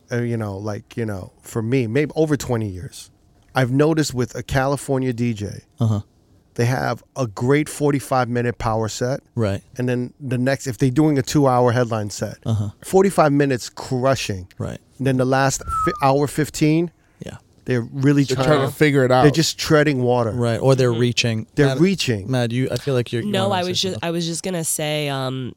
First of all, I don't know if this is a controversial opinion, but I don't know if a venue was gonna offer a 6-hour set that any of these younger DJs would do it. I think they would. I think they're lazy. Maybe the cream would rise to the top. Sorry. Go ahead, Kurt. Go ahead. No, you said. No, said. well, I was gonna say because when I would be in LA, you get an hour, and then when I came to Vegas, my first gig was 4 hours, and I was like, how the fuck am I gonna manage this? Right. But I had to figure it out. But that's where after the hour and a half, you have to figure out the room. You have to figure out who's in the room, what they like, and that's how you really hone in that reading in the room type of shit. My other thought also about why that reading of the room is maybe a lost art with some of the younger DJs is just like a technology thing. Like the barrier of entry to DJing is so different than it used to be that people can learn, you know, at home and like kind of like play just for themselves or broadcast a stream on Twitch or something where you're not actually seeing people. I don't think it's that. I that. think what happened is I think EDM kind of fucked it up because EDM created the superstar. Yep. Look at me, DJ. I'm the center of I'm the center of attention. Yeah. And let me control this crowd by playing my music, Yeah. my production. Yeah. So that kind of DJ AM working club DJ that he was a working club DJ that was broke. Sure. And he made it Yeah. from fucking Philly, and he became this Hollywood celebrity DJ. Right. So for us, we were like, holy shit. From an open format working DJ standpoint, we were like, this is the epitome of what we can be. Yep. Yeah. But then when an EDM DJ came out, it was a new formula. So everyone is approaching open format like an EDM DJ. Yeah. So they're saying, That's a well, good and point. then all of a sudden you had this like these hour sets because there was like a lack of promoters. So then every You needed DJ, a bunch of promo DJs. so on you the needed lineup. like 4 DJs on a flyer To fill the club. bring 20 people each and Yep. fill in the club. So then Yeah. now you have these self-absorbed, Right. you know, influencer, it's like social media DJs. We Yeah. can get into that. Playing 1 hour, Yeah. Yeah. one after another, playing all the hits, the same hits, one after another. So Yeah. who gives a fuck about reading a room? Because I need to play all the hits because my crowd came at my time slot. Yep. Right. You don't have to Totally. read And not- actually. You don't have to read the room. Right. And not giving a Yeah. I wonder what time period, if we could like try and figure this out. When did the DJ booth move? Because that's part of this. So if you think about it, most DJ booths were not the center of attention. No, they weren't. We weren't on stage. We didn't have no spotlights. We didn't have nothing. We were just like playing the club. It was EDM. It Yeah. was the late was, late 2000s, like 2010. Early 2010s. So all these things play a part into this perspective of who I am, and I'm the headliner. And you know, Totally. I didn't come up like that. But even like, you know, we say this all the time, but the arc of what made a DJ in the 90s and the 2000s is different. You were an introvert. Oh my god, yeah. You Well, weren't the center of You were a attention. nerd of music. Now a DJ DJ, right. someone who wants to become a DJ is an extrovert. DJs were historically nerds. Yeah. Yes. Because Bring back the nerds. it took so long for you to not suck. Yes. You had to be in your But not only that, Repetition, like you said, to repetition, spend your whole paycheck Oh, on yeah. records 100%. and to just spend like, remember we were buying records. We would, I don't know how many times I would go to a record shop throughout Right. the week. Yeah. I hated it, but I did it. You know what I mean? Like Yeah. we'd be in a record shop looking for music. Plus, then when like imports became, it's like I remember buying like Zombie Nation on record, Yeah. and it was like, you know, imports were like $10, $12. More I mean, than you that, tell like me, bro. 60. per yeah. song for one fucking For one song. vinyl. I'm selling my vinyl right now. I don't know what to do with mine. No, I'm selling it. Well, I'll Bro, I'll, we gotta I'll let talk. you know. Yeah. People gave me their collections, so I have like 30,000. Oh wow. Yeah, I'm deep. No. I had someone coming at. Oh, pause. I had someone at my crib. Wow. Wait. Let me start. that. Jesus, redo that one. Nobody was thinking I that. didn't even thought that till you said it. I was like, wow. I was gonna say I had someone coming in my crib. So stupid. That's hilarious. I had someone at my crib, right? And they were looking through my records, and they Right. were like, "This is $100. This is $200. Oh, this is." I had like a Sierra album, her first album. Oh, this is sealed Right. because I got a promo. Same, yeah. And they were like, "Oh, this is like 150 or 100." Like, and it was just like all of these records, and I'm like, and the thing is, I've You never have been original pressings of a lot of shit. That Yeah, I'm I've like, never what been the a fuck? collector. Right. Like I just those were tools for me. Yeah, I was a working for, DJ. for me to do what I want. Yeah. But like I was just like, yo, just take all. They're like, you sure you don't want to keep a couple? I'm like, I don't want any of this shit. I've like, almost done that. I've almost just basically like sold my collection, Yeah. and I still just like kind of haven't. So like if anybody's listening that like kind of does that or Yeah. like wants to dig, There's a couple or Hit like, 'em up. There's a few DJs that are doing that because I showed it on my Instagram I saw stories. that. yeah. And everyone just started DMing. I'm me. sure there's like money in there. Just do an Instagram story. Yeah. And then, you know. Because I have like that old. Do you remember like the Michael Jackson record with like his picture on it? Like The Thriller one? Because the Thriller one. Yeah, Because yeah. the way that I started DJing was from older cousins that used to do like house parties and stuff. Right. So they gave me all their shit. Then when I left that DJ company when I was like 23, that owner was a DJ. He gave me his collection. And so I've just been like accumulating. So like I'm deep. Yeah, well, it's possible to sell. I think right now is the best time to sell. Yeah, right now it's crazy because the market went up after the pandemic. Cool, because my parents hate me. Yeah, It's all in the it was garage. at my mom's. So like my niece is going to college in Boston, and she's going to be coming to New York to like my mom's crib. Right. So I'm like, we're trying to make space for her so she can visit. Yeah. So I'm The like, I got to get records. rid of these records. I've got like comics. I've got like all this old shit, and I'm like, I got to get rid of all this. I was just going through my baseball cards because I had baseball cards from when I was a kid. I think there's bread in there. There is Yes. bread in there, but talk to me, Chachi. I know about this shit. I think there's bread in there. I'm My guys in Boston, they started opening up brick and mortar Yeah, card car places. shops is going crazy right now. Crazy. They're called the Card Vault, and I was like, when they first started opening them, I was like, there's money in this. Yeah, Bro. isn't the biggest money making thing is magician cards? Was the magic cards? It's cards of magicians. What? No, they're called magic cards. A good friend of But mine. I thought it was like magician. No, it's not magician I don't cards. know what It's that magic cards, right? Do you know this? I have Yeah. never heard There of was this one card in particular, the one we were talking about. I think Post Malone paid $1.3 million. Oh, yeah, I for it. heard about that. It was the Lord of the Rings. Oh, that was one on Joe ring. Rogan. Yeah, he paid $1.3 million for But that they're one. magic cards. It's right? magic. It's Yeah. a game. It's a game. But it's I don't called want to I thought they were like No, magicians, yeah, like no. baseball players. Not like David Blaine. No, That's what I was picturing when Yeah, you I were was saying like a magician. Yeah. like bro, right now. David Copperfield? Well, list. Anyway, right now during the pandemic, a lot of car shops turn on their IG Live, and you can send them money for whatever pack, and they would open it live.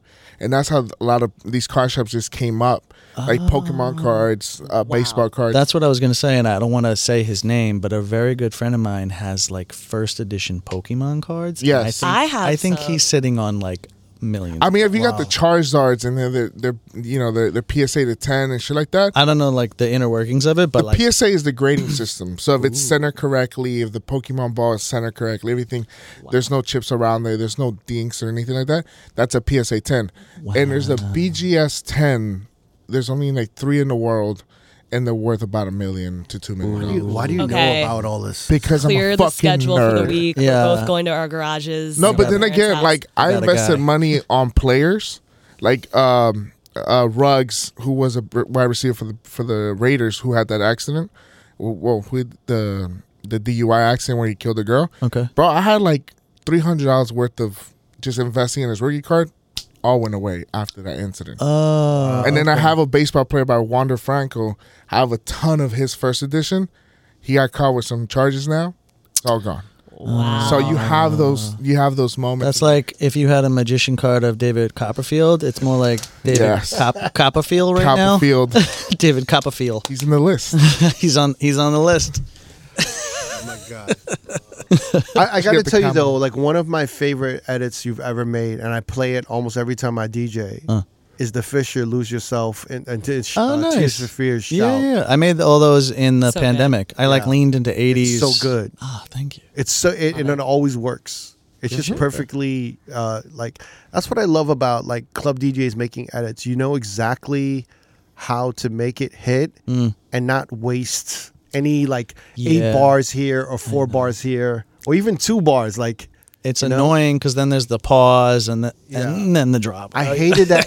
I hated that EDM era where they were like, "Oh, let's be different and let's not have the drop hit on the one. Mm-hmm.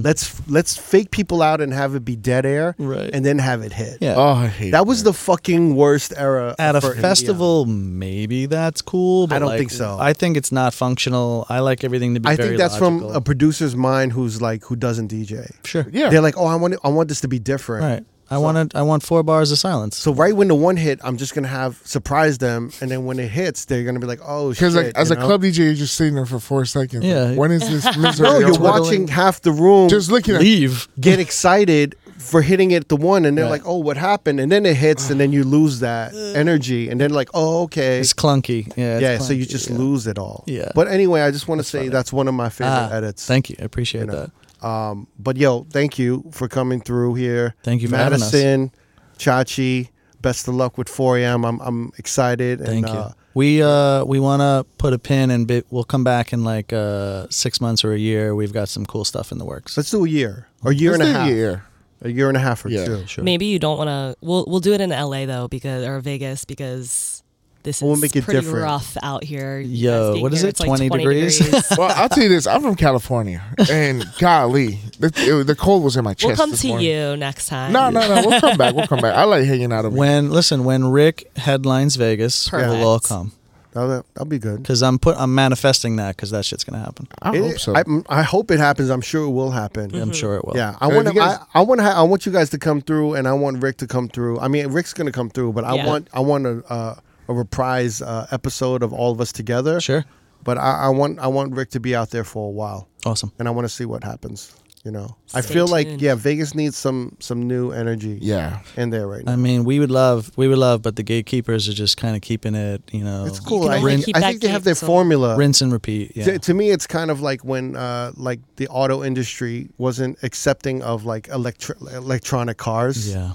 Because there's so many people getting paid. There's with gasoline and gas. Right. So they're just kind of like, this is still working and people are still coming and paying for gas. And So buying why try gas anything cars. new Why or change? whatever? Yeah, why disrupt the system right now? I get it. Yeah. Yep. We run into that a lot. Yeah. But thank you guys for Thank you finally so coming much. through. Thank you so much for having us. If you This guys, was awesome. if there's anything you guys need from us, let us know. What do you guys got? Shit, whatever you need. And then- if you're going out to see like DJs and stuff, let me know. I'm down. All right, Ooh. let's do it. This is gonna be the new collective of Like a the silent supporter. Yeah, just a reconnaissance mission. Just Yeah. You need chilling to in get the like cut. a cool little disguise. Trench coats. I'll shave in the trench mustache. coats pose our hair. We'll do it like a 30-minute. We'll go to the bar, we'll talk, we'll listen to the DJ, and then we'll say hi. And then the That's notes. perfect How you thing do we it. do. Oh, Yeah. good That's how you opening. do it. All right. I love it. Madison, Chachi, thanks for coming Hey, through. you. thank you very much. Thanks for tuning into the Road Podcast. Don't forget, every Wednesday we have new episodes on all major streaming platforms. And every Thursday, the video versions go up on our YouTube page. Please subscribe to our channel, youtube.com/Road Podcast. And to find exclusive clips of the pod, please visit youtube.com/DJ City. And we'll see you next Wednesday.